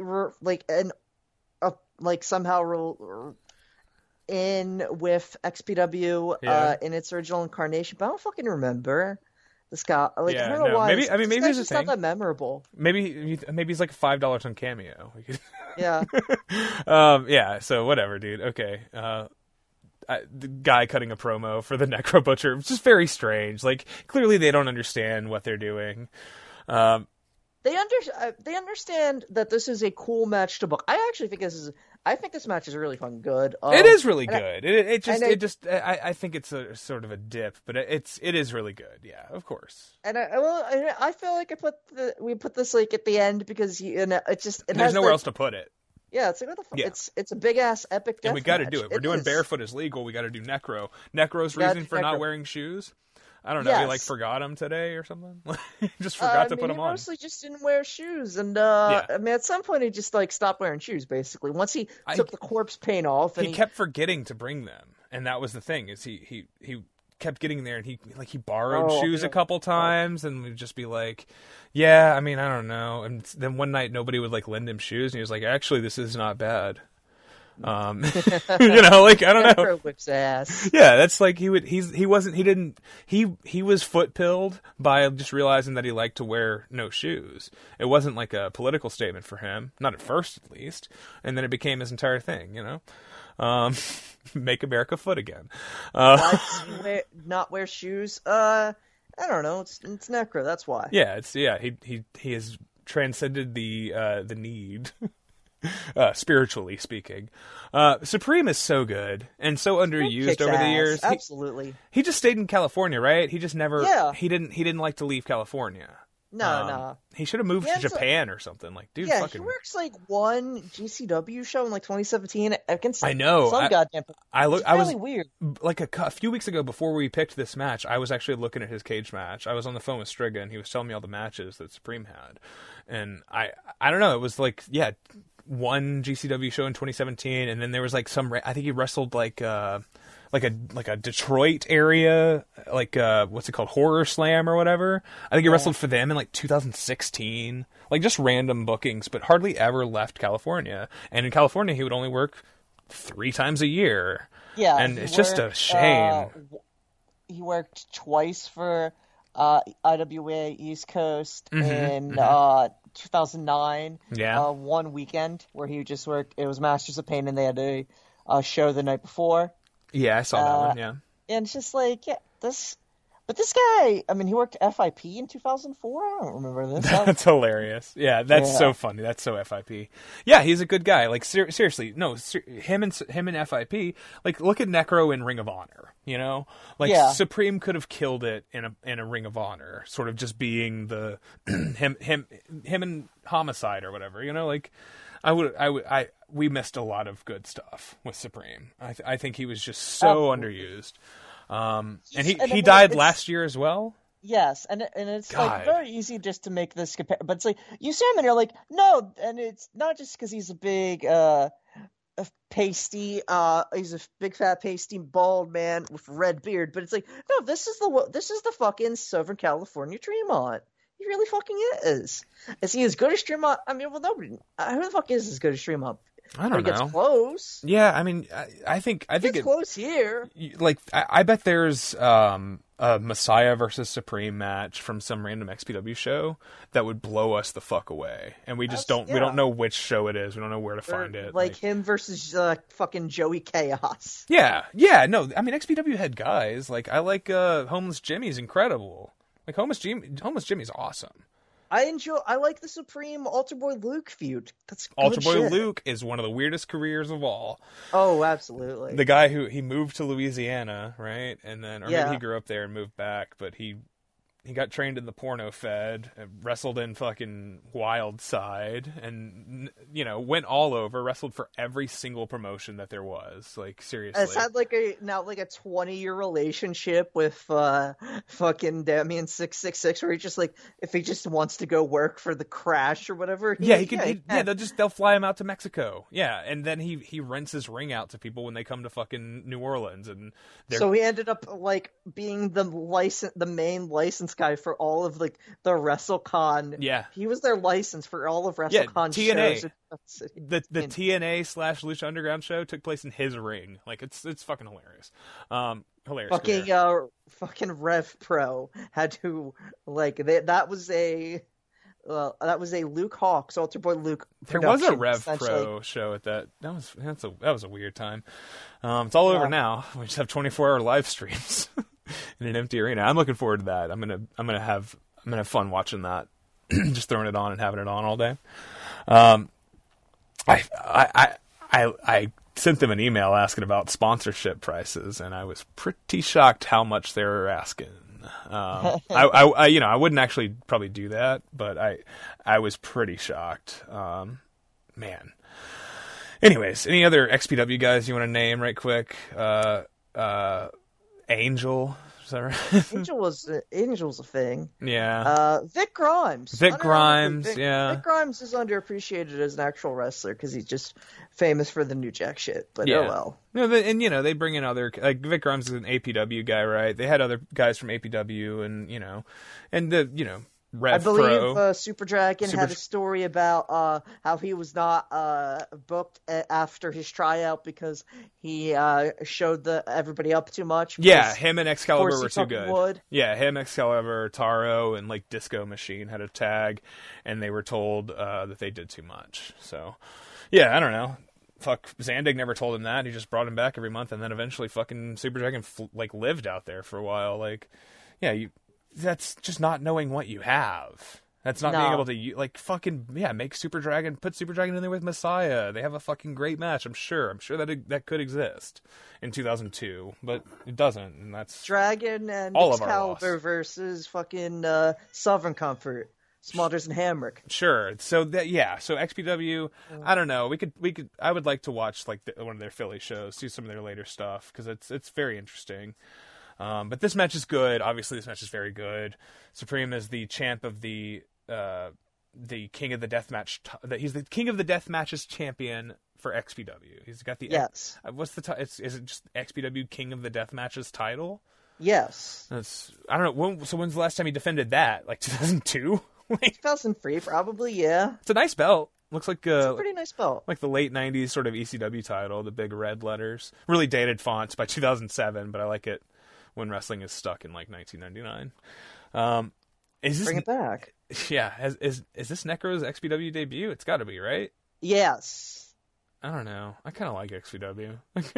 It's such a mess. So the match here, it's a no-rope barbed wire double hell, right? Yeah. There's pits, there's tables, there's lots of stuff. First big spot, Supreme gets sort of shoulder checked off of one of the open sides of the ring into a board of mouse traps on the floor. Now, how do you feel about the mouse traps as a weapon? It's never come up on the show. They fucking hurt if you get your hand stuck in one. But the problem is that it's really hard to get to fall in a pit of mouse traps and then just come up with oh, I fucking got my hand stuck in this mouse trap. It's like the opposite of carpet strips, basically. yeah, where it hurts, or it doesn't hurt. Well, yeah, okay, I got you. So visually, what do you think? Do you think it does anything? I think visually it pays off. Do you? Okay, well, that's all that matters. That's all that matters. And yes, the audio is always very good. Yeah, I think I agree. I think I like and then you pick up one of the mouse traps and you put it on you just slap it on someone's finger, like the next spot, which is like the best possible version of the dumbass finger breaking spots, Yeah. Or do it on somebody's tongue, I've seen that a time or two. It's in the Jackass the movie. One of my favorite films. So there's Necro grabs a light tube and Larry says he's like Darth Vader with that. Darth Vader, I guess, which is incredible insight. They are in Southern California, so there's kind of Hollywood stuff going on, He headbutts it into Supreme's head, breaks another over him, and then takes a bite of the glass and spits it out. That's good. You love to see the biting the glass. Necro is just truly once in a lifetime guy. Absolutely, oh for sure. You forget though, it's just such a known quantity. It's oh yeah, Necro, he's the best. And then you haven't watched one of his matches in 6 months, and you watch one of them you haven't seen before, and he just does little things. It's just man, this guy was born to do this. He's an absolute utter mess and a wreck, and would have nothing to offer any facet of society. Except here, where he does so much. He just has so much presence. Yeah. Oh yeah. He's got a magnetic charisma to him. That is. Where else does he have this presence? Cook as a fucking short order cook. Yeah. I mean, I don't know what he could do. He could probably be a successful car salesman, but he'd have to clean up, and you can't ask him to do that. Yeah, we can't ask him to do that. I don't know. Definitely can't be barefoot. Yeah, I guess that would be kind of a deal breaker, wouldn't it? Yeah. There's a table with the most ridiculous setup of like tubes and wire. It's just like a real mess with no structural integrity. Very un-Zandig. But there's a lot of it. They clearly spent money on on the tubes and the wire because it's dense, but then they didn't know how to do it. No, it's so stupid. The spectacle is lacking, but it's there. I will say the spectacle is there. But it can't not be. It's too much shit to not be like well, this is pretty whelming. I don't feel overwhelmed. I feel whelmed. Sufficiently whelmed. I feel whelmed, yeah. And I think Necro takes like an exploder off the apron through it. It looks good when it explodes, when the shit blows up. Oh yeah, here's where Emily woke up and said Larry Rivera was a white man. And I said, no, he's Latino.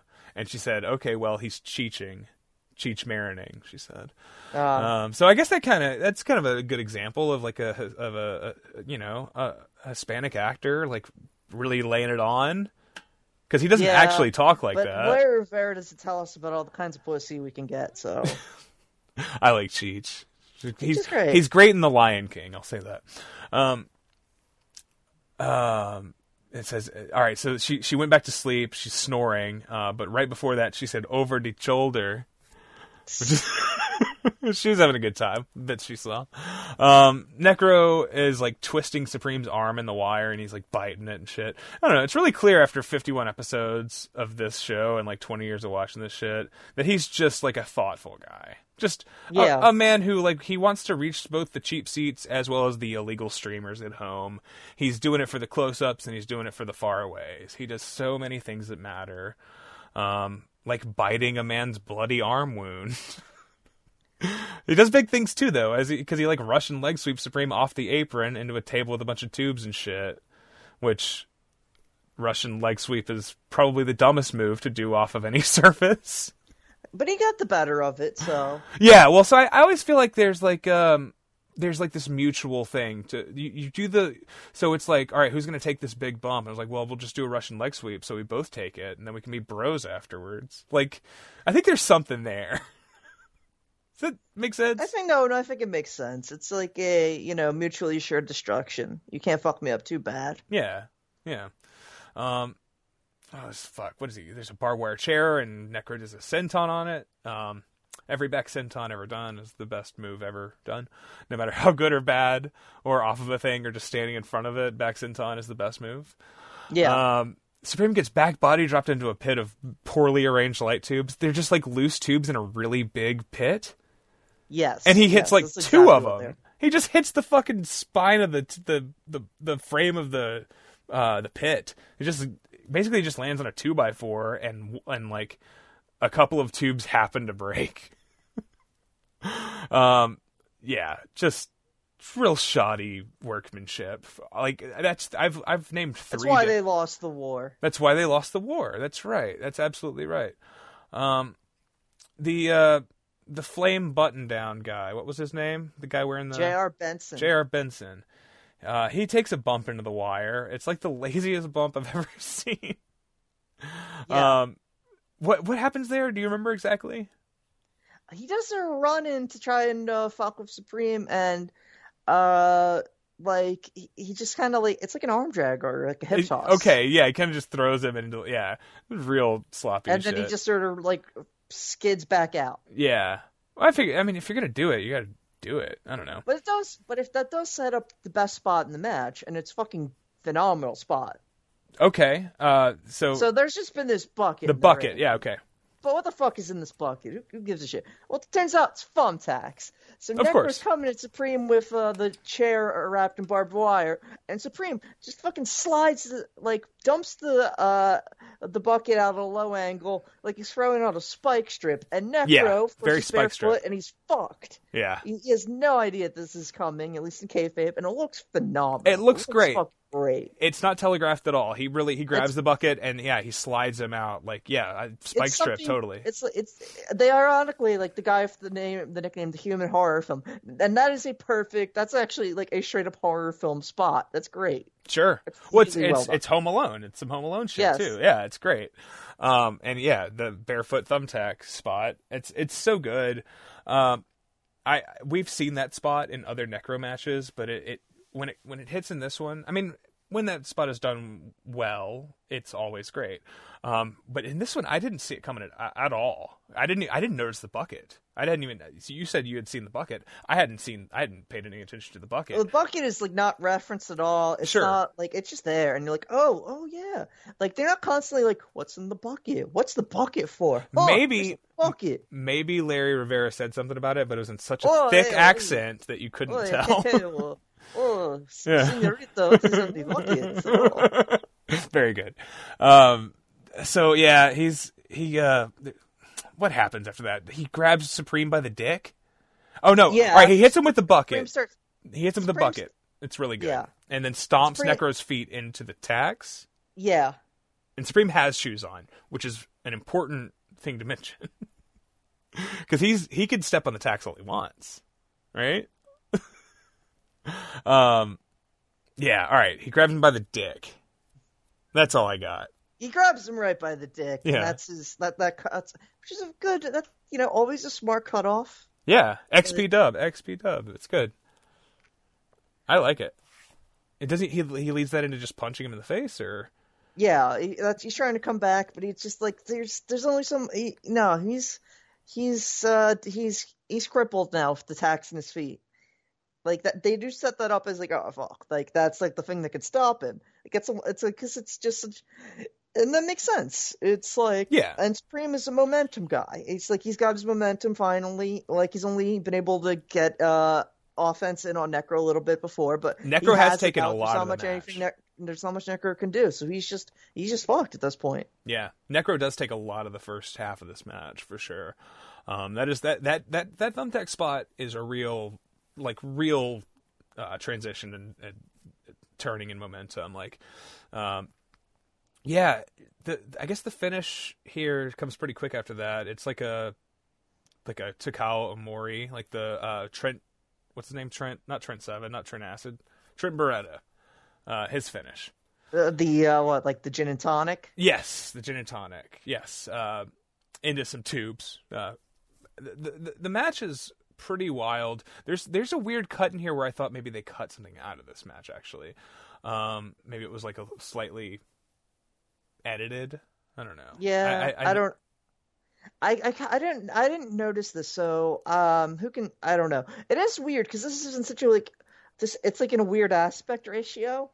Yeah, well, yeah, it's not framed correct. Yeah. Everything about this is it could have been the upload, it could have been the rip, who knows. But yeah, there's a lot of stuff about this that just reminds you, XPW just like they just slightly missed the mark, even though they had all the money and probably access to the talent they needed. Just didn't do it. They just didn't know how to do it. And I think I kind of want to watch some of it. I don't know. It's fascinating. It's a fascinating failure. Yeah. They put Nosawa in a War Games match for some reason. I like Messiah. I want to watch some Messiah shit. Every time I watch the Messiah, I'm like, yeah, this guy's good. He's got good punches. He bumps well. He's got a good look. He's very attractive. Remember when he showed up from the Backyard Wrestling video game? Yeah. And he showed up and he punched Joey Ryan during David Arquette versus Nick Gage. Do I have the details right on that? Yes. Boy. At minimum, I don't know if he punched him, but he did run him out of the ring. Sure. Yeah, Supreme is dead now, and that sucks. Necro's alive, but for how long? Barely. Yeah, he's hanging on by a thread. I want Necro to live, and I want him to live well. It's Necro. I can't root against this guy. I just can't. Do you how? So Necro wasn't at the Capitol riot, right? But he would have been. Right? Or is he a pacifist? So. He's a pacifist. He's like a good dude. He's a conservative worker. He's too much of a worker to actually get like fired up like that. Sure. He knows kayfabe, and like those people thought they got worked into a shoot. Is what happened. Yeah. Okay. Yeah, Zandig would show up, but right. Zandig can't drive anymore, I guess. I don't know what Zandig can and can't do at this point. He could build a big thing that they could climb up. And get over get in a window or something. Absolute master at his craft. So that's Barefoot is Legal. Part 1 of our, one of question mark. Yes. this whole show's a big question mark in a lot of ways. But do you think so? No, I think it was a really good. I think it was an exclamation point. You can have both. Yeah, no limit. Sure. What about and so like upside down question marks, and I like punctuation. Punctuation's pretty good, I think. Well, thank you for listening, everybody. Leave us a review. If you skipped the movie section of the last episode, then you have to go and leave us a review. Those are the rules. Yes, absolutely. If you skip any, you can skip like if you skip the movie section of this episode, you didn't skip anything because we didn't do one. That's right. I haven't fucking seen anything since we last talked. I watched we watched Titanic. It was really good. I was trying to watch the beginning. I was trying to watch old Terry Malick's The New World, which I haven't seen in a while. But that's good. I like that. I haven't had time. So who has time to watch any Terrence Malick movie? That's why Days of Heaven is so good, because it's 90 minutes. You can't front heart. It's it is interesting. We are firmly in the post-Trump time now, and we are like, if you're on Twitter, you're probably seeing just the worst fucking, like, I don't know. I want to get off there. I want to get off there because I thought the libs would all go away when Trump lost, and like maybe, but they're in the victory lap mode now, and it's just killing me. It's even worse. It's somehow worse, and because they're still bitching about Russia, they're still bitching about China, they're still bitching about all this shit. We're gonna do it all over again, every part of it, and then I can't wait for 47th President Donald Trump. It's going to be good. Check this out. Can shape history, sanction Trump, and ensure he never has power again, and do so on that basis that you see right there, for life. There's no more significant amount of time than for life. That's why Nicki Minaj famously sang, for life, and if the work is vindicated, best believe when it's done, it will be syndicated, for life. And just as Nikki declared herself in so that's what we're up against. I'm going to delete my account. Yeah. I'm thinking about it. Death to America. Death to America. Thank you, buddy. Thanks. It's a really dark way to end an episode. Absolutely.